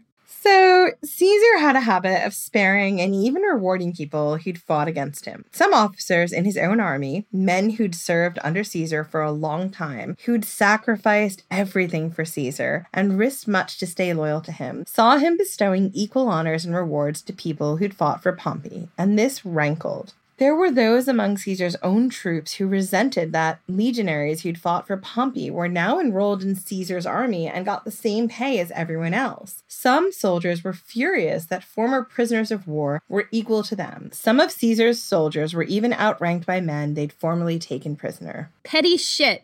No, it's not. I think this is such petty shit. We go back and forth on this. This is where we completely differ, and I'm really glad we do, because we get to talk about both sides of this, because you have to remember that Caesar was in power because of the fact that the people loved him and the army loved him. And the people in the army that we've talked about, the soldiers in the army, these are men who loyally followed Caesar for years and years, and they'd worked hard, and they made him king. It was their backs and their lives and their brothers in arms who actually made him dictator. And now, after all that, you're going to have Pompey soldiers come in at the same rank as me? You're going to have prisoners of war be higher up in your army? No, Caesar. No, that's not how loyalty works. I think that this is some petty ass bullshit. I think that the opposite is not how loyalty works. It's like you believe in this person and you're fighting for him. Who gives a shit what titles people have or what you call people, or fucking concentrate on your own shit and don't compare yourself to other people. Yeah, see, that's really easy to say when you're not indoctrinated into such a strong hierarchy. All of those military ladders that you had to climb to get to different places really meant a lot. They meant your whole life. People who served in the military were there for 10 or 20 years. They had worked 10 or 20 years to get to where they are. And now Caesar's kind of just wiping the slate clean and letting people in at the same level as them when they're like, I'm sorry, didn't we conquer these people the other day? What was that about if we're all equal now? I mean, they just didn't like equality. No, I think it goes beyond that. I think when you have such a rigid hierarchy and then you try to wipe the slates clean, like that hierarchy that they have bred into these men is about being loyal to one person and one group of people. Like we've talked about how the Contubernium was 8 people who you slept with and you lived and you died with. They were your entire world. We had an legion earlier in the last episode who agreed to be decimated to get back into Caesar's good graces. And now, what? He's just going to make everyone the same? Well, what's the point of being part of this hierarchy? What's the part of working really hard to rise up in the ranks? If you don't get to lord it over other people, if you don't get to feel more powerful than someone below you because of your own petty bullshit. I don't think it's petty bullshit. I think it has to do with how hierarchy in this service works. Like everyone has a role and no one is going to do the role at the bottom of the ladder if everyone at the top of the ladder just gets there because they get to be there. It only matters that they had to work as hard as you're working now to get there. I'm from a corporate background. I work for a big company and hierarchy matters. It matters that you put your time in and you do the work. And I think we come at this from 2 different sides. We're so different because I'm a freelancer and I am an outside cat, and like friends of mine who work in corporate environments will sometimes tell me about office politics. And to me, because I'm not indoctrinated in it, because my world isn't hierarchical, I just think this is some petty ass bullshit right here. I can see why you feel that way, but I also want to rewind you to why this is important to Julius Caesar's army. Let's go back to Vercingetorix. Vercingetorix's army was all a bunch of outside cat freelancers who were these great epic warriors. And it took so much work to make them into an army who could go against Caesar. But Caesar's army were all indoctrinated. They were all people who believed in the greater cause, and they believed in their general, and they believed in their hierarchy. So this breakdown that you're seeing now in his army is a real problem if he wants to go take on the Parthians. It shows the fault line. This structure allowed them to defeat Vercingetorix. They wouldn't have been able to do it without that, but it's also showing the weak spots in it that ultimately led to its undoing. Yeah, and I've been very lucky to work in publishing, which is egalitarian and allows for a lot more creativity. But what I'm trying to say is I can see how working really hard for something for a really long time. And it's like your parents say, if you get an A in this class, you can have like a new bike. So you work really, really, really hard all semester and you get an A in this class and you get a new bike. And your brother's also there and he wants a new bike. And they're like, well, we'll just get you both new bikes, even though your brother only got B's. I would kill them. In their sleep. There you go. That's how they felt, Jenny. Anyway. I just proved the fault in your logic, so let's keep going. Yeah, so there was some petty ass bullshit going on, in my opinion. And you just said you'd kill your own siblings, so let's move on. Sometimes I'm a petty ass person too, as Jen just proved. But not everyone's grievances were so petty. I wouldn't say petty. Not everyone's grievances were like that. Okay, petty. They were petty. They're not petty. You're wrong here. I just disagree. I think it's like, who moved my fucking cheese? Oh God, Who Moved My Cheese? I've read that book so many times. Why did you have to read Who Moved My Cheese so many times, Jen? This happened a lot in America. Every time there was like a new like CEO or something, they'd like make you read Who Moved My Cheese, which is all about like dealing with change in a corporate environment and how we're all like little rats and the cheese gets moved and what does that mean? We're all rats in a maze and somebody moves our deeply unimportant object that's become maniacally important to us because it's all the maze scientists will let us have. So now we need a whole book to deal with it so that the corporate leaders don't get stabbed in their sleep. But it has been one of the best-selling business books for like, I don't know, 50 years. Caesar maybe should have issued Who Moved My Cheese to everybody in his legions and then he would not have had this problem. He would have had this problem because he's changing the hierarchical structure, which takes a lot of thinking. Emotional labor. Petting and stroking. Stuff that Caesar was really good at doing up until this point. Remember, Caesar had so many mutinies that he got through. There are some people whose grievances I can kind of understand. There were those who held a grudge against Caesar for things that happened during the Civil War, like loss of property, the death of loved ones. These people have real beefs. And a few conspirators were jealous of Caesar's power, and they wanted to take his place. So some of them were just assholes. But the conspirators had to move very carefully. They couldn't just stab Caesar out in the open and be done with it. They had to actually think through the stabby stab. The reason was they had to make sure their actions were perceived by the public in the right light. They were plotting to kill a dictator and the next thing to a king and god, yes. But they were also plotting to kill a beloved populist leader with a fanatically loyal army. If the angry mob couldn't be persuaded that their actions were just, the assassins might not survive Caesar very long. They needed the people to see them not as murderers, but as heroes who'd restored the republic to the people. And that's where Brutus comes into this story. Brutus was the son of Servilia, Caesar's long-term lover and possibly one of his key political allies. Plutarch tells us that he was descended on his mother's side from another famous stabby person, a guy named Servilius Ahala, who stabbed someone in the neck in the forum because he thought the guy was plotting to make himself a king.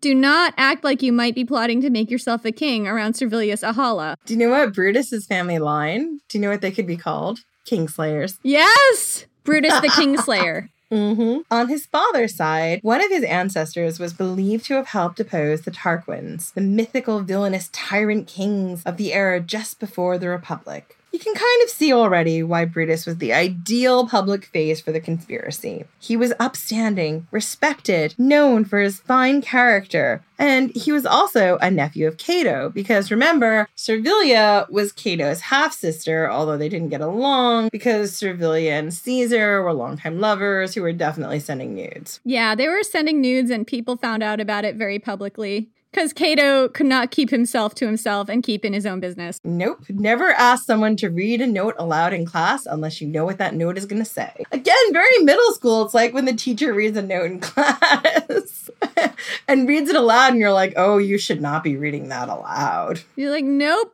gonna just nope right out of that, nope. Brutus was descended from tyrant killers, kingslayers on both sides. Nobody could miss the message. If it was Brutus who killed Caesar, he'd lend the conspiracy's legitimacy because nobody would question his high-minded motives because this is such a ridiculous theory. I mean, it's sort of like cartoon logic, right? It's not even cartoon logic. It's like literary criticism logic. It's like reading Shakespeare and like picking out what the author was trying to say. It's not really taking into account that like common people don't see the big significance in everything. Right. Or like that it might just have a bigger impact than you think. It's like, oh, if we just tell this really, really good story. I mean, stories are powerful. Don't get me wrong. But like, totally. I mean, we're telling one now. Right. But it's just like this fallacy that we can, by choosing the right avatar with the right background, we can control the narrative from all sides. No. Brutus's dad had rebelled against Sulla in 77 BC and had been killed by Pompey. Brutus would have been about 8 years old. As a result, Brutus absolutely loathed Pompey growing up and refused even to speak to him in public. Even so, when Caesar crossed the Rubicon, Brutus swallowed his hatred and joined Pompey for the sake of his principles. Caesar looked out for Brutus despite this, probably at Servilia's request. When he rode into Pompey's camp after the Battle of Pharsalus, after defeating Pompey for good, it's said he was extremely keen to find Brutus and gave out orders that he was not to be hurt. When Brutus was brought to him alive, Caesar was extremely pleased. After the Civil War, Brutus surrendered and apologized to Caesar. Caesar forgave him and made him governor of Gaul. Sulla would have had Brutus's head hanging in the rostra, but Caesar gave him a job.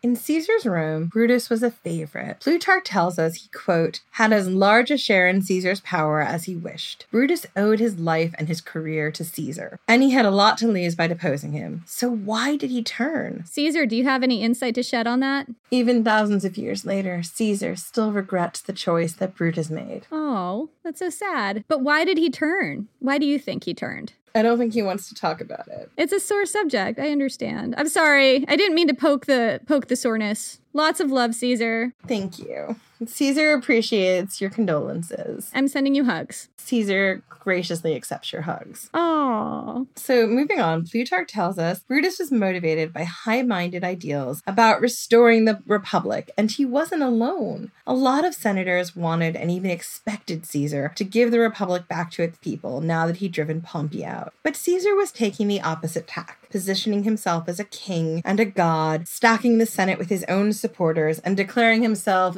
dictator for life. But that wasn't the only reason. Another was his wife. Brutus had been married to a woman named Claudia, but after coming home from the Civil War, he divorced his wife without giving cause. This caused a scandal, and married his cousin, Portia, because incest is best, you guys. Portia was Cato's daughter, and she'd been the wife of Bibulus before marrying Brutus. It's quite possible that Brutus's new wife had something to do with his break with Caesar. Both her dad and her former husband had hated Caesar as much as it's possible to hate anyone. Hate that guy. And it seems Portia inherited Cato's proud, unrelenting nature. It's said she stabbed herself in the thigh in order to prove her resolve and strength to Brutus. We'll get to that story. At some point in 45 BC, the walls of the city began to speak to Brutus. Someone was orchestrating an anonymous guerrilla marketing campaign of graffiti all over the city that called on Brutus to do something about Rome's Caesar problem because Brutus was the kingslayer. According to Barry Strauss in The Death of Caesar, quote, tags like, here we go, Jen, are you ready? We're gonna speak like the walls of Rome.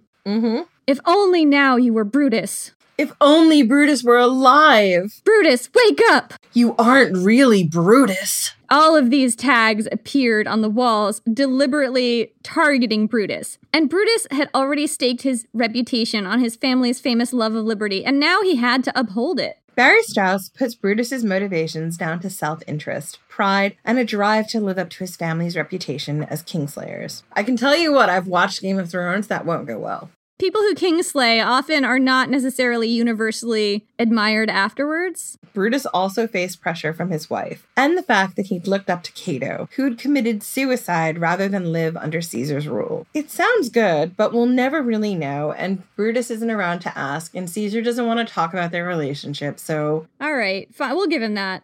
And you have to ask yourself, what was the end game here? The conspirators were not a monolith. Some were conservatives, some were populists, all had their own reasons for wanting Caesar dead, and most were not motivated by lofty Republican ideals. They had to stick to a goal they could all agree on, because to alienate just one person risked that person taking the whole plan to Caesar. But that was tough because they all had different ideas of what should happen next. The conservatives, those who wanted the Republic to go back to the way it was, believed they couldn't do that by killing just Caesar. They had to kill all his supporters too, including Mark Antony. I mean, Mark Antony is so much fun. Who would want to kill him? Because they're bummers and they don't want to have Mark Antony around. So they pushed for a purge. Purges are a bummer. Yeah. But other people, especially the soldiers in the conspiracy who'd benefited a ton from Caesar's reforms and land grants, didn't want this. They wanted Caesar dead, but all the honors he'd bestowed on them to stay intact. And it was dangerous to lose the support of the army, so the conservatives had to tread carefully here. Eventually, Brutus called it no purge and no killing Mark Antony because Mark Antony is a really good time. He thought Antony could be brought to their side once Caesar was dead, and he thought that once Caesar was out of the picture, his supporters would easily capitulate and let them have the Republic back. Cut off the snake's head, the snake dies. I mean, this is really limited logic here. It's really hard to believe, but somehow the conspirators managed to keep their secret plan secret. It's quite possible Servilia knew. She was, as we've said before, the consummate back-channel politician. And remember, Servilia was Brutus's mom.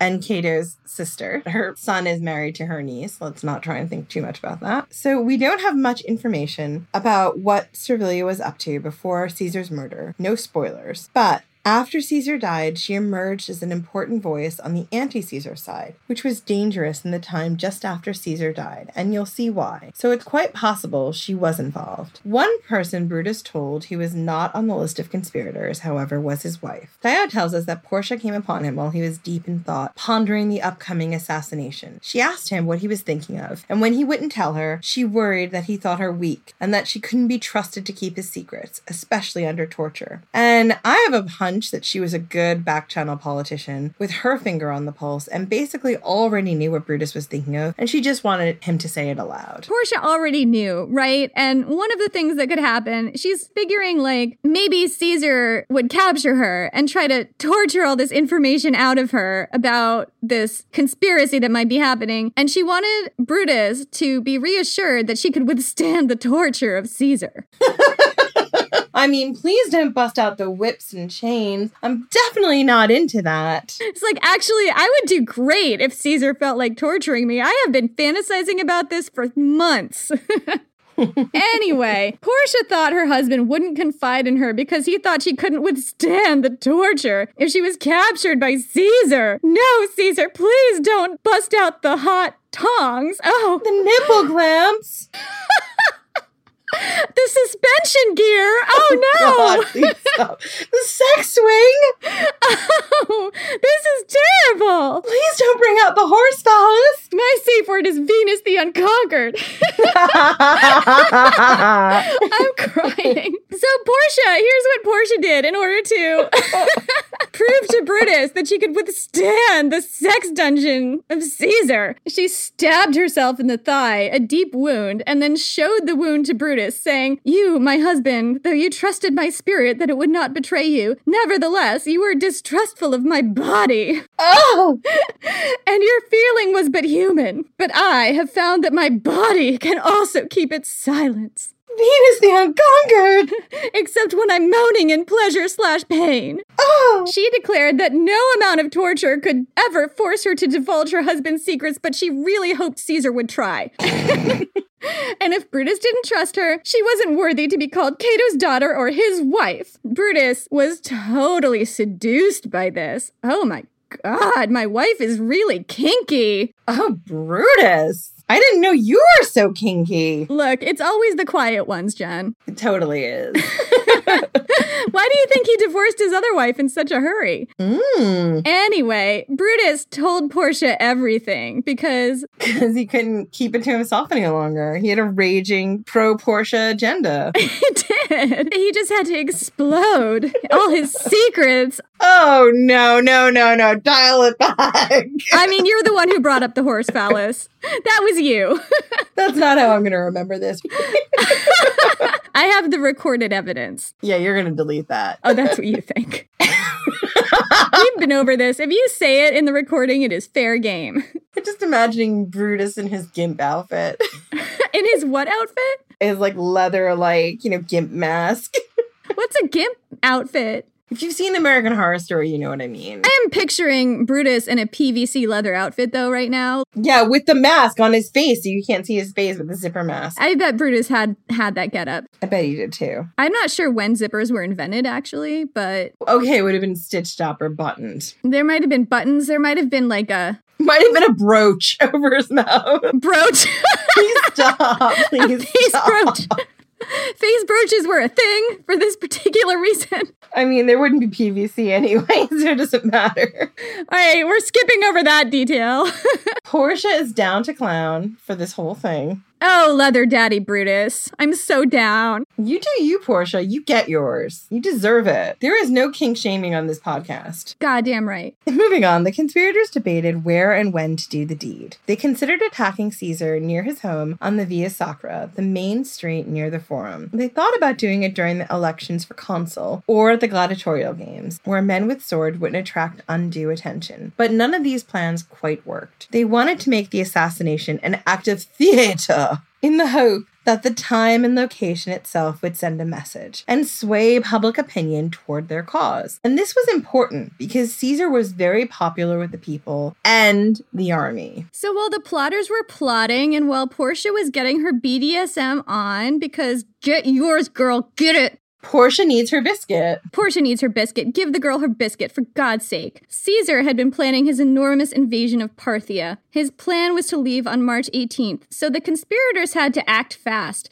The day they chose was just 3 days before that, March 15th, the Ides of March. And interestingly enough, this was just a year after Caesar returned from the last battle against Pompey's sons. He wrapped up that battle on March 17th of the previous year, so everything he accomplished after that, he did in just a year and 2 days. Caesar worked fast. Leading up to the event, there were signs. The night before the Ides, Caesar went to dinner with some friends, one of whom was a conspirator. The conversation turned to which kind of death was the best, and 3 ancient sources agree that Caesar's choice was sudden and unexpected. Okay. It's true. I feel like I could ask him, but do you think this is a little bit of a sore subject for him still? Oh no, he doesn't want to talk about this. All right, Caesar, you know what? I have deeply mixed feelings about you, but in this case, I'm just going to give you a whole lot of hugs. Aww. That wasn't the only sign. Just before his death, it said that the herd of horses Caesar had dedicated to the Rubicon after his fateful crossing suddenly refused to eat and began to weep. A soothsayer warned Caesar that danger would come no later than the Ides of March. And the day before the Ides, a bird flew into Pompey's works carrying a laurel twig, where it was then torn to pieces by other birds. And then there were the dreams. Cleopatra was in town, and Caesar no doubt spent a lot of his time with her. He still lived with Calpurnia, his wife, and the ancient sources suggest they still had an active sex life. The night before the Ides, Caesar spent the night with Calpurnia. That night, Caesar dreamed he was flying far above the clouds and shook the hand of Jupiter himself. He was woken violently when suddenly all the doors and windows in the bedroom slammed open at once. Calpurnia did not wake up, and her sleep was an uneasy one. She was moaning and talking in her sleep, and it turned out she'd been having a nightmare in which she cradled her husband's bleeding body in her arms. That morning, the Senate was supposed to meet at the portico of Pompey, since the burned-down Senate building was still being reconstructed. Caesar had called the meeting himself, but Calpurnia begged Caesar not to go. Caesar considered it. He'd had an attack of vertigo that morning and still felt kind of sluggish and dizzy. Barry Strauss wondered if this was an attack of Caesar's epilepsy, or potentially the aftermath of a mini-stroke. If that's the case, Caesar may not have been thinking clearly that morning.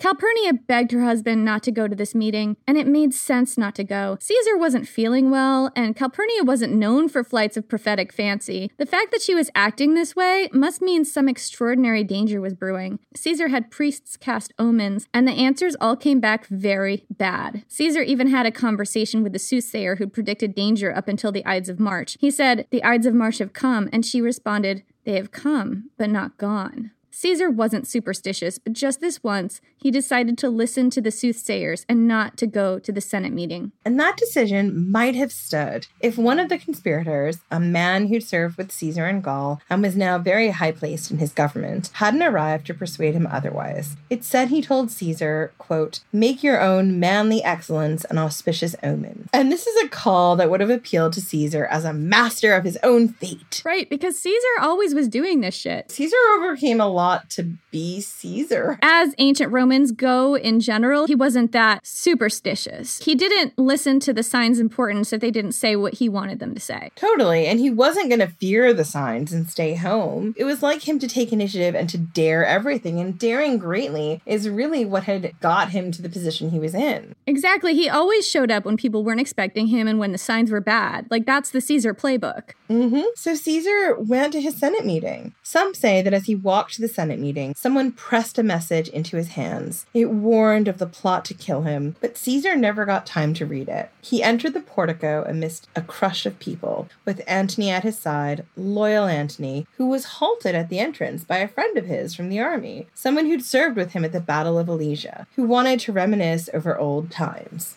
It was one of the conspirators. Caesar took his seat in his golden chair that was definitely not a throne. You guys, stop comparing it to a throne. It's not a throne. It's totally not a throne, guys. It's fine. Never mind that it's made of gold and nobody else is a gold chair. And raised up on a dais and nobody else can sit in it but Caesar, but it's not a throne. No, totally not. Not at all. Men gathered around him to ask favors. One of the petitioners, a man named Cimber, approached Caesar to ask him to recall his brother from exile.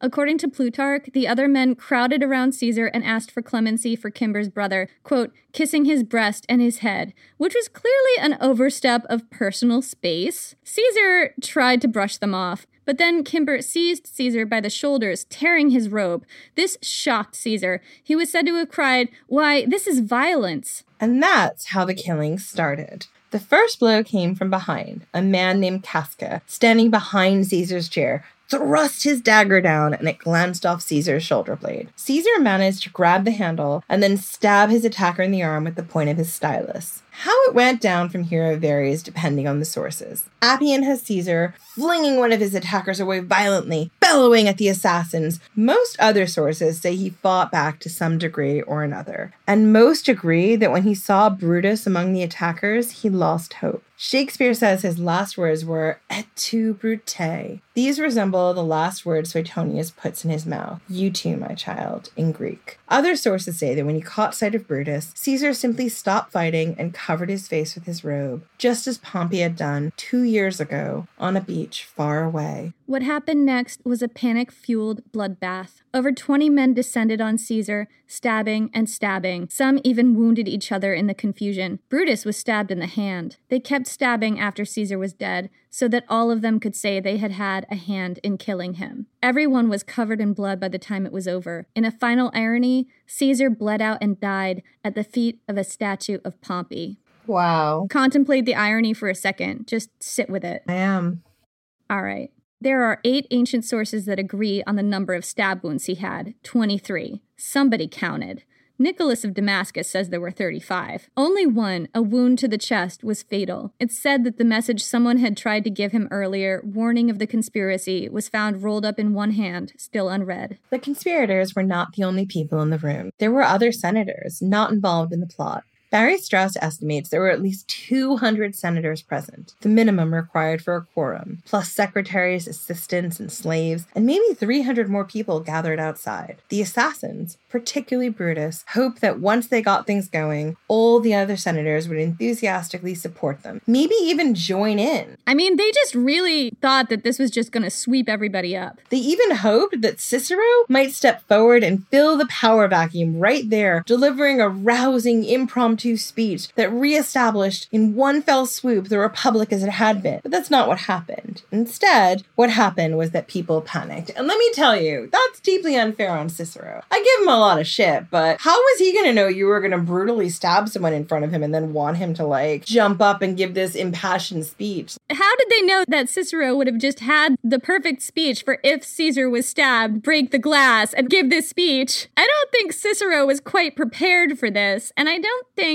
that the conspirators were prepared for how fucking traumatizing it would be to have somebody stabbed to death in front of them. Well, and I think a lot of these best men, didn't have a lot of experience killing people. I think some of them did and some of them didn't. The sense that I get is that they just kind of saw this in very mythic terms, but they weren't thinking in terms of real people and how real people might feel about it. They saw this as if they were reading the annals of history, of where they stood against the Great Republic. It's like they were writing the story of it as it was happening. Exactly. They didn't think about what it would feel like to live that story and what it would feel like to plunge that knife into Caesar. What they actually found was, this is awful. This is fucking awful, regardless of how you feel about Caesar. It's kind of awful to witness somebody being stabbed to death by a whole group of people. 23 times. Or maybe 35 times if you listen to Nicholas of Damascus. Probably 23, because a lot more people say 23. If you were standing outside Pompey's portico that day, here's what you would have seen, because there would have been a lot of people outside Pompey's portico. Like, not everyone was allowed to go into the Senate building while the Senate was convening, but all these people were really important and they all had a lot of hangers-on. So there would have been people, hanging out outside waiting for their senator or whoever to come back out. So if you're one of the people in the crowd outside Pompey's portico that day, here's what you would have seen.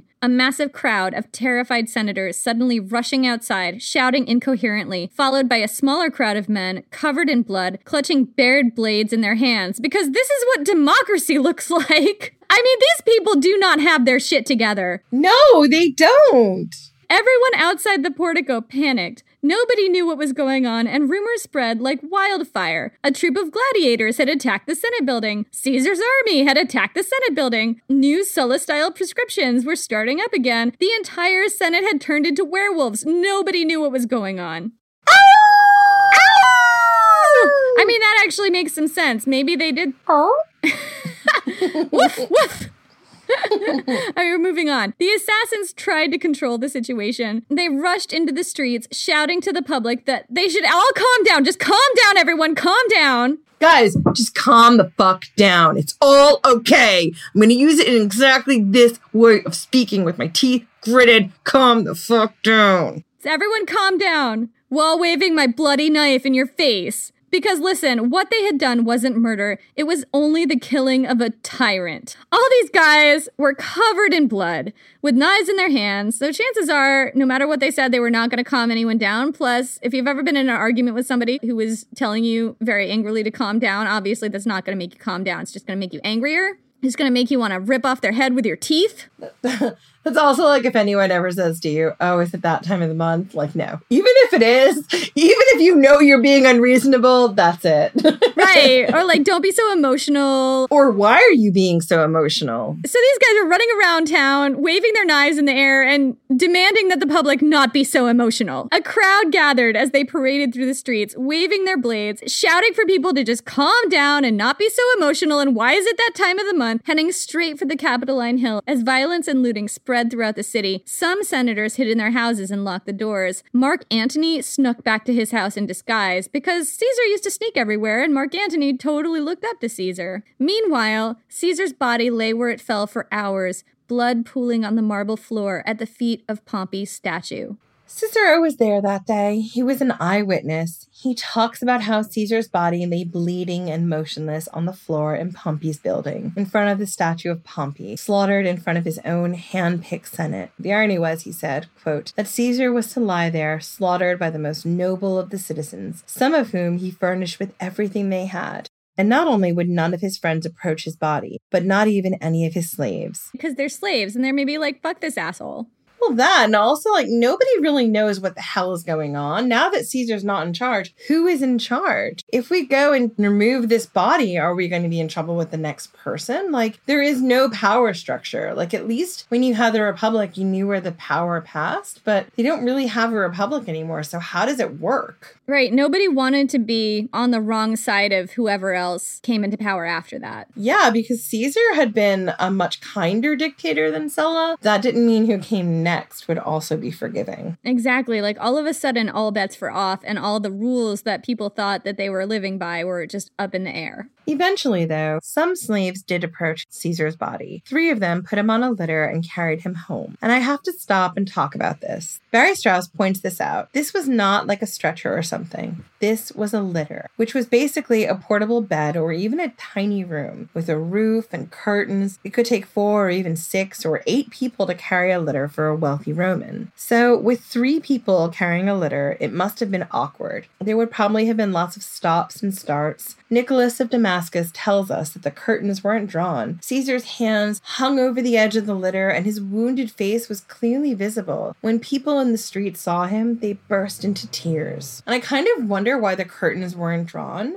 There's a part of me that wonders if this was kind of a final act of performance. If this was like a way to keep the people who did love Caesar aware of what had happened to him. My immediate thought on reading this part was Jackie O, when John F. Kennedy was assassinated, giving a speech in front of, I think it was in front of the White House or like, you know, some kind of televised press conference or something. And she wore the outfit that she had been wearing when her husband was shot next to her, and it still had blood on it. And she said she didn't want to change because she wanted them to see what they did to my husband. And I kind of think that's what we're looking at here. They didn't pull the curtains because they wanted people to see what had been done to Caesar, to their Caesar. It really mattered that the people, the common people, could see what had been taken from them and what had been done to their leader. Exactly. And I don't know who these slaves were. I'm not sure if their names were recorded anywhere. I didn't see them. But whoever they were, I think that it's a clue that they cared about Caesar. And also, it was very brazen because if there had been someone else who rose quickly amongst the people, these slaves carrying that litter and it being all open, they could not cover up what they did. And making a unilateral decision about what happened to his body, because if there was somebody else who came into power, they might have wanted to do something with Caesar's body as part of the transition process. That's not unusual. So these people bringing his body home were taking a risk. The slaves arrived at Caesar's home, and Calpurnia rushed outside to meet them, surrounded by women and servants. She wept, saying that she'd urged him not to go to that meeting, but that his fate was worse even than she'd feared.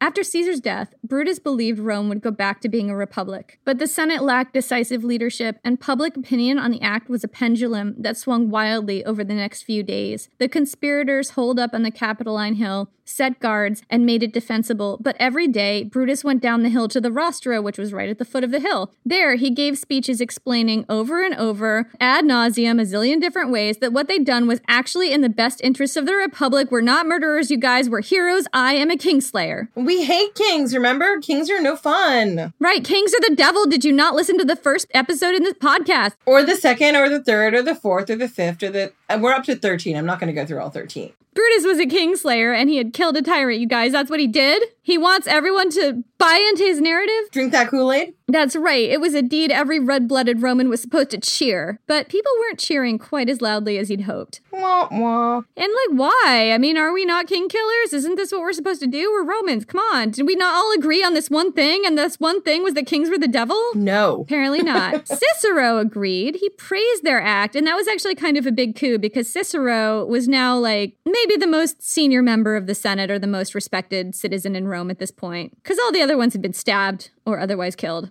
Or fled. For a minute, it looked like Brutus's authority, gravitas, and idealism might have won the public and the Senate over. But then came Caesar's funeral. It was madness. Years ago, when his Aunt Julia died, Caesar had taken the opportunity to grandstand for her husband Marius at her funeral and establish his credibility as a populist. Which is great, because just make her funeral all about a dude. Yeah, I know, because that's what we do. Ugh. True to form, Caesar's own funeral was an even greater act of political theater. But at least it was all about Caesar and not somebody else. Well, Caesar would approve, wouldn't he? After lying in state for a week, Caesar's body was carried in a procession led by an actor wearing an eerily lifelike wax mask of Caesar's face. Actors from each of Caesar's triumphs came, each wearing triumphal gear from each triumph and very lifelike wax masks of Caesar. I applaud your pronunciation of wax masks. Good job. I have to say that slowly because I've had a couple of glasses of wine and it just goes together. So let's just break this down for you. There are 5 Caesars. 5 Caesars. And there's like a Gallic triumph Caesar. There's a Pontic triumph Caesar. That one lasted like 2 seconds, but it also gave Caesar his tagline, which is Veni Vidi Vici, which is I came, I saw, I manicured. There's the I defeated Pompey's son triumph. Nobody liked that one. That was the Spain triumph. There was the Alexandrian War triumph, which was the Cleopatra all day for 10 months triumph. And then what was the other one? Oh, Pharsalus, defeating Pompey. So there were 5 Caesars and 5 lifelike wax masks all following out in this parade, looking really creepy. All with their distinctive outfits. It would have been super creepy. So these would have all been very lifelike. And this is creepy, even like to a degree of channeling Caesar. They were all trained to walk and stand and adopt the physicality of dead Caesar. It would have been super eerie, and I'm already a little bit creeped out. Caesar's listening right now. Caesar, dude, This sounds creepy. Are you aware of the creepitude? He's done. He's done? He's out. He checked out when he started talking about the stabby stab, didn't he? He did. He doesn't talk anymore. I sent him out with hugs. Maybe that's, I guess, good. So remember, like, Caesar's career as dictator had only been for what, Jenny? A year and a couple months? I mean, it really depends on when you date it from, but when he got back from defeating Pompey's sons, that was about a year and like 2 days. So he'd been dictator in Rome for a year and 2 days. I think he'd been declared dictator for life for only a couple of months. Okay, he'd been declared dictator for life only a couple of months. He'd been in charge in Rome,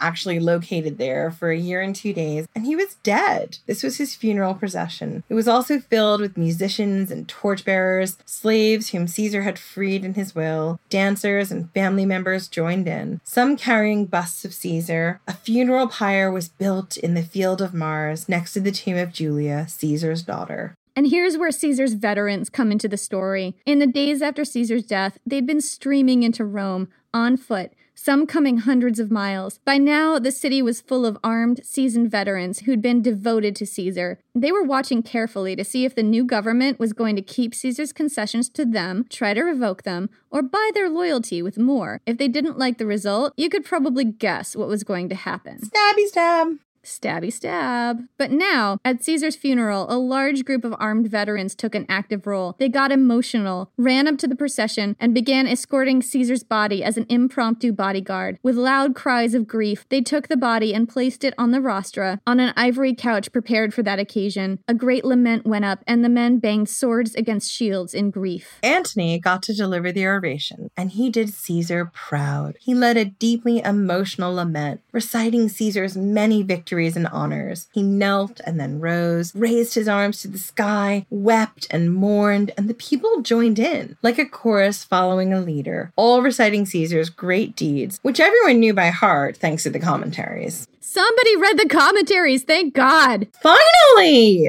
Just not any of the generals that Caesar faced, but the regular people, because he was a populist, read the commentaries or listened to them. The whole city mourned together in what Appian called a, quote, divine frenzy. Antony declared he wished he could exchange his own life for Caesar's. He emphasized Caesar's legendary clemency. Then Antony uncovered Caesar's body so his wounds were clearly visible, displayed Caesar's gray, mutilated head to the crowd, and then stripped off his blood-encrusted toga and waved it around on the end of a spear. This got everybody extremely riled up. I mean, just think about the last funeral you were at, okay? Well, I'll tell you one thing. Mark Antony wasn't there. Right. This might be a traumatic thought. For me, it was someone extremely close to me. I'm thinking about if Mark Antony had run that funeral, waving their clothes around on the end of a spear. And also displaying their body to the crowd so they could see clearly what had killed that person and get super angry about it. Well, he's a war elephant. You just never know what he's going to do. This is his way of grieving also, and I think that it really fit with the time. And also, this is an act of self-preservation. Mark Antony's star was tied to Caesar's star. And in order for him to remain not dead, he really needed the people to see what had happened to Caesar, and he needed them to side with him that what had been done was killing a great man, not killing a king and tyrant. Right, because Antony at this point kind of saw himself as the inheritor of Caesar, didn't he? Well, he must have done. If not the inheritor, then definitely a caretaker to the Caesar estate. But what he was very much embedded with Caesar. So he must have had that fear. If this goes wrong and the people actually think that a tyrant's been killed, we're in trouble. And by we, I mean me and my retinue. I also think that there's room in Mark Antony for real grief. Oh, yeah. I'm not saying he wasn't really grieving Caesar. Remember, he'd served under Caesar in Pharsalus and Alesia. He was Caesar's man through and through. He had the chance to abandon Caesar when Caesar was fighting Pompey, and he chose not to. He chose to come to Caesar's aid. So there was real love, I would imagine, between the two of them. Oh, I think that there was. I think that we don't know these people. We do have Caesar sitting in Jen's head telling her things, but we don't have Mark Antony. We don't know how he feels about things. Maybe next season he'll come on the show. I don't know. I'm leaving that up to Jen. I don't know. I don't know if I could handle it. I mean, Mark Antony would really legit barf all over our podcast. Anyway, I'm trying to say that I think that Mark Antony genuinely grieved Caesar, but I also think that you're absolutely right. I'm sure there was political calculation there too. Caesar's will was read aloud at the funeral, and it contained some surprises. A number of people who'd participated in killing Caesar were benefactors of his will and named as guardians of his son, if he ever had one. Caesarion didn't count. Antony, Caesar's faithful second in command, wasn't mentioned at all, and neither was Cleopatra. Shit move, Caesar. That's a dick move, Caesar. Can we get him to comment on that, or is he gone? Crickets. Caesar, you're useless. It's like when I really want to know the answer to a question, he's just like, nope, fine. Another person who wasn't mentioned or even acknowledged in Caesar's will was his son with Cleopatra, like we said, Caesarion. And this is why I kind of think, you remember when in the last episode we talked about Suetonius saying that Caesar acknowledged Caesarion as his son, and I was like, I don't actually think that happened. This is why, because he mentioned the possibility of a son in his will, but he deliberately left Caesarion out. So he must not have acknowledged Caesarion, right? I don't think he did, or he wasn't ready to acknowledge him yet because of the tie with Cleopatra. Maybe he was waiting to be able to marry her properly to then acknowledge Caesarion. Or maybe waiting for the political time to be right, or something like that. We don't really know. So Caesar did not name Caesarion in his will at all, which is a total diss to Cleopatra. Instead, Caesar had adopted his 19-year-old grandnephew, Octavian, and made him his heir. Octavian inherited a fortune as well as Caesar's name. Caesar's will was enormously generous to the people. He bestowed every citizen in the city 300 sesterces, which is a lot of money, and converted the estate where Cleopatra was currently living into a public park. Cleopatra would have to leave. That is cold, Caesar. I know. He just really did not treat Cleopatra well in this will. During his speech, Antony vigorously denied that Caesar had been a tyrant. He listed all the members of the conspiracy who'd been named in Caesar's will, declaring in Caesar's voice, quote, "Did I save them just so they could destroy me?" So he either channeled Caesar or he was doing, impressions. Probably an impression. He pointed out that everyone in the Senate building that day had betrayed their vow to protect Caesar's life. As an afterthought, he also granted amnesty for the assassins, but the damage had been done. Public opinion had turned against the assassins, and it would not turn back. In a particularly weird finale, a lifelike wax image of Caesar's corpse, complete with all his stab wounds, was lifted above the platform where it hovered, rotating slowly on a mechanical device, so everyone could see what had been done. This provoked the crowd into a frenzy. This is such a weird scene. It really is, but it's such an elaborate piece of, political theater. It's so weird. A crowd of mourners seized Caesar's body on its couch. Ignoring the original plan to cremate him on the field of Mars, they brought the body to the Forum, where they dragged benches from the nearby law courts and piled them up in a huge pyre. They laid Caesar's body on top of it and set the whole thing to the torch. People threw things into the fire as gifts, the clothes off their backs, their weapons, their jewels. Then the riots began. An angry mob took to the streets, hunting for Caesar's murderers, howling for their blood. In the fury and confusion, they burned down the house of someone who wasn't a conspirator, and then they turned on another innocent victim, a tribune of the people and a poet named Cinna. He happened to share a name with one of the conspirators, but he'd had nothing to do with Caesar's killing and was actually a Caesar supporter. Still, you can't reason with a mob. They killed the wrong Cinna, beheaded him, and paraded his head through the streets. So where was Cleopatra during all this? No word on whether or not she was at the funeral. It took place on the field of Mars, which she would have been allowed to go to because it was outside the sacred boundary of the city. But she may have been wary about the public mood. Rome was not exactly safe for Cleopatra at the moment. She had been Caesar's mistress, a foreign queen, and the whispers that she'd been secretly trying to take over Rome with Caesar had already begun. Stacey Schiff tells us that she was in Rome for the thunderstorm that came roaring into town just after the funeral, and for the comet that lit up the sky for a week after they buried Caesar. It must have been like the end of times. Cleopatra went back to Alexandria within the week, but it wouldn't be the last Rome would hear from her. In assassinating Caesar, Brutus had wanted to give Rome back to its people. That is not what happened. Caesar's legions were in the city now, and they were out for blood, and it was only a matter of time before somebody made use of them. 3 power players emerged: Mark Antony, a guy named Lepidus, who appears nowhere else in this story, and Octavian, Caesar's 19-year-old nephew and his heir. Soon, Rome was plunged into convulsive civil war on a scale that dwarfed the Marius and Sulla wars. Within 3 years, almost all the conspirators had died violent deaths. Many committed suicide. After his armies were defeated by those jointly led by Mark Antony and Octavian, Brutus killed himself by running onto a sword held by his own men. It was said he called down curses on Mark Antony's head as he died. When she heard, his wife, Portia, committed suicide by swallowing hot coals. I mean, that is just a really dramatic way to commit suicide.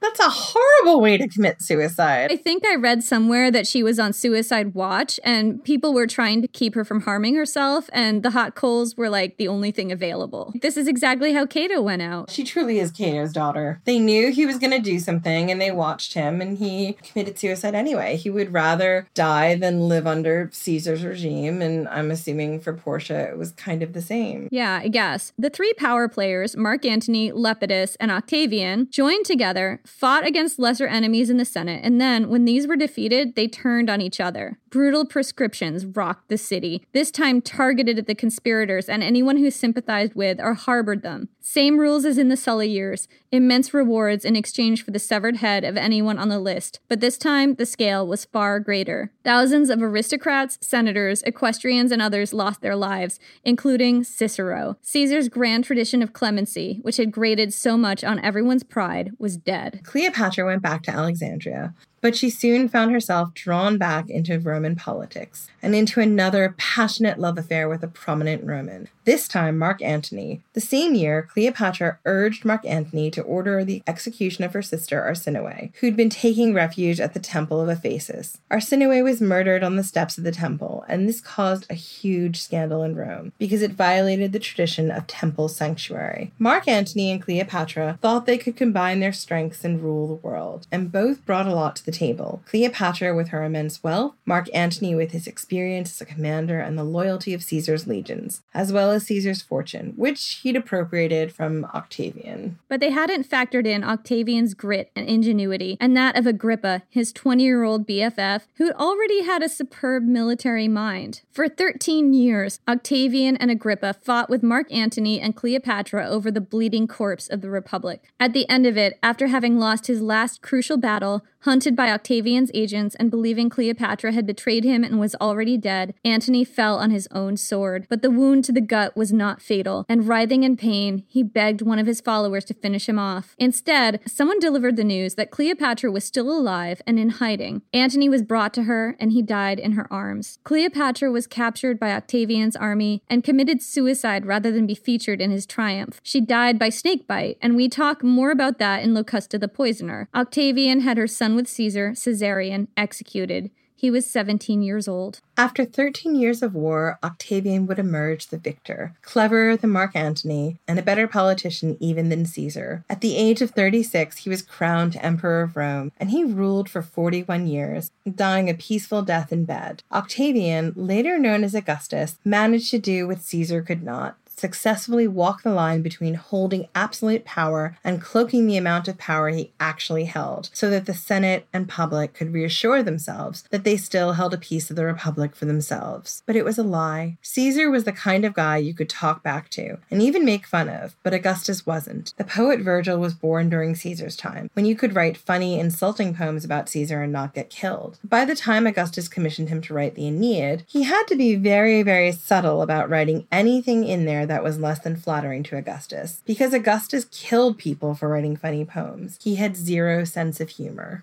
The Republic was dead, and it would never rise again. Rome was to be ruled by emperors until the death of its last one, 500 years later. You could blame Caesar for breaking the Republic. A lot of people do, but as soon as it was founded, the senators of Rome tested the limits of its checks and balances. You could say Marius struck the first blow to the Republic, that Caesar dealt the death blow, and Augustus put the nails in its coffin. But the truth was, the Republic was already broken long before that. You could even say it started dying the day it was born. So Julius Caesar, what do you think? How do we do? Julius Caesar believes that you girls have done him proud.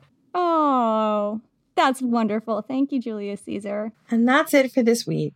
We'll be back in 2 weeks. In the meantime, get in touch with us on social at Ancient Hist Fan on Twitter or at Ancient History Fangirl on Instagram and Facebook. And check out our Patreon. We keep bringing this up because we're so excited about our Patreon. We're thinking about doing mini-sodes, which are 10-minute episodes that are basically just little rabbit holes that we didn't get a chance to go down in our longer episodes, just to give you guys a little bit more background on things, or just for Jen and me to, you know, self-indulgently goof off. Yeah, and also, like, give you a little more fangirl right into your ears. More of that sweet, sweet Imbuza poison.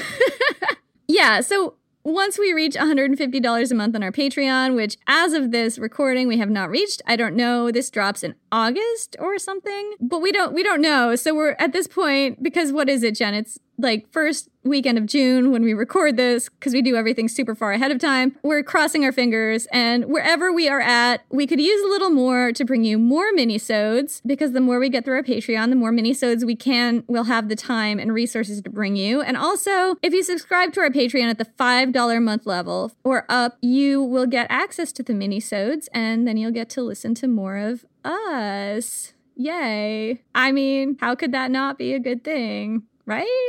Totally. And if you want to support the podcast, but you're not into Patreon, that's fine. We have other options. Check out our Ko-Fi account. There's a link on the homepage of our website, ancienthistoryfangirl.com, where you can buy us a coffee or a cocktail or an elephant-sized human gall martini if you wanted to. And every little bit is really appreciated. Running this podcast is a lot of work, not just in research, but also like books are expensive. Anything you can do to help is important. So if you want to support us but aren't in a place to give money, leave us a nice review. These help us get seen. They give us a boost in the algorithms, and honestly, it makes our day. And also, if you're on social, follow us on social, because all of those things help us to grow our presence. So thank you so much, and we'll see you in 2 weeks. Thank you so much.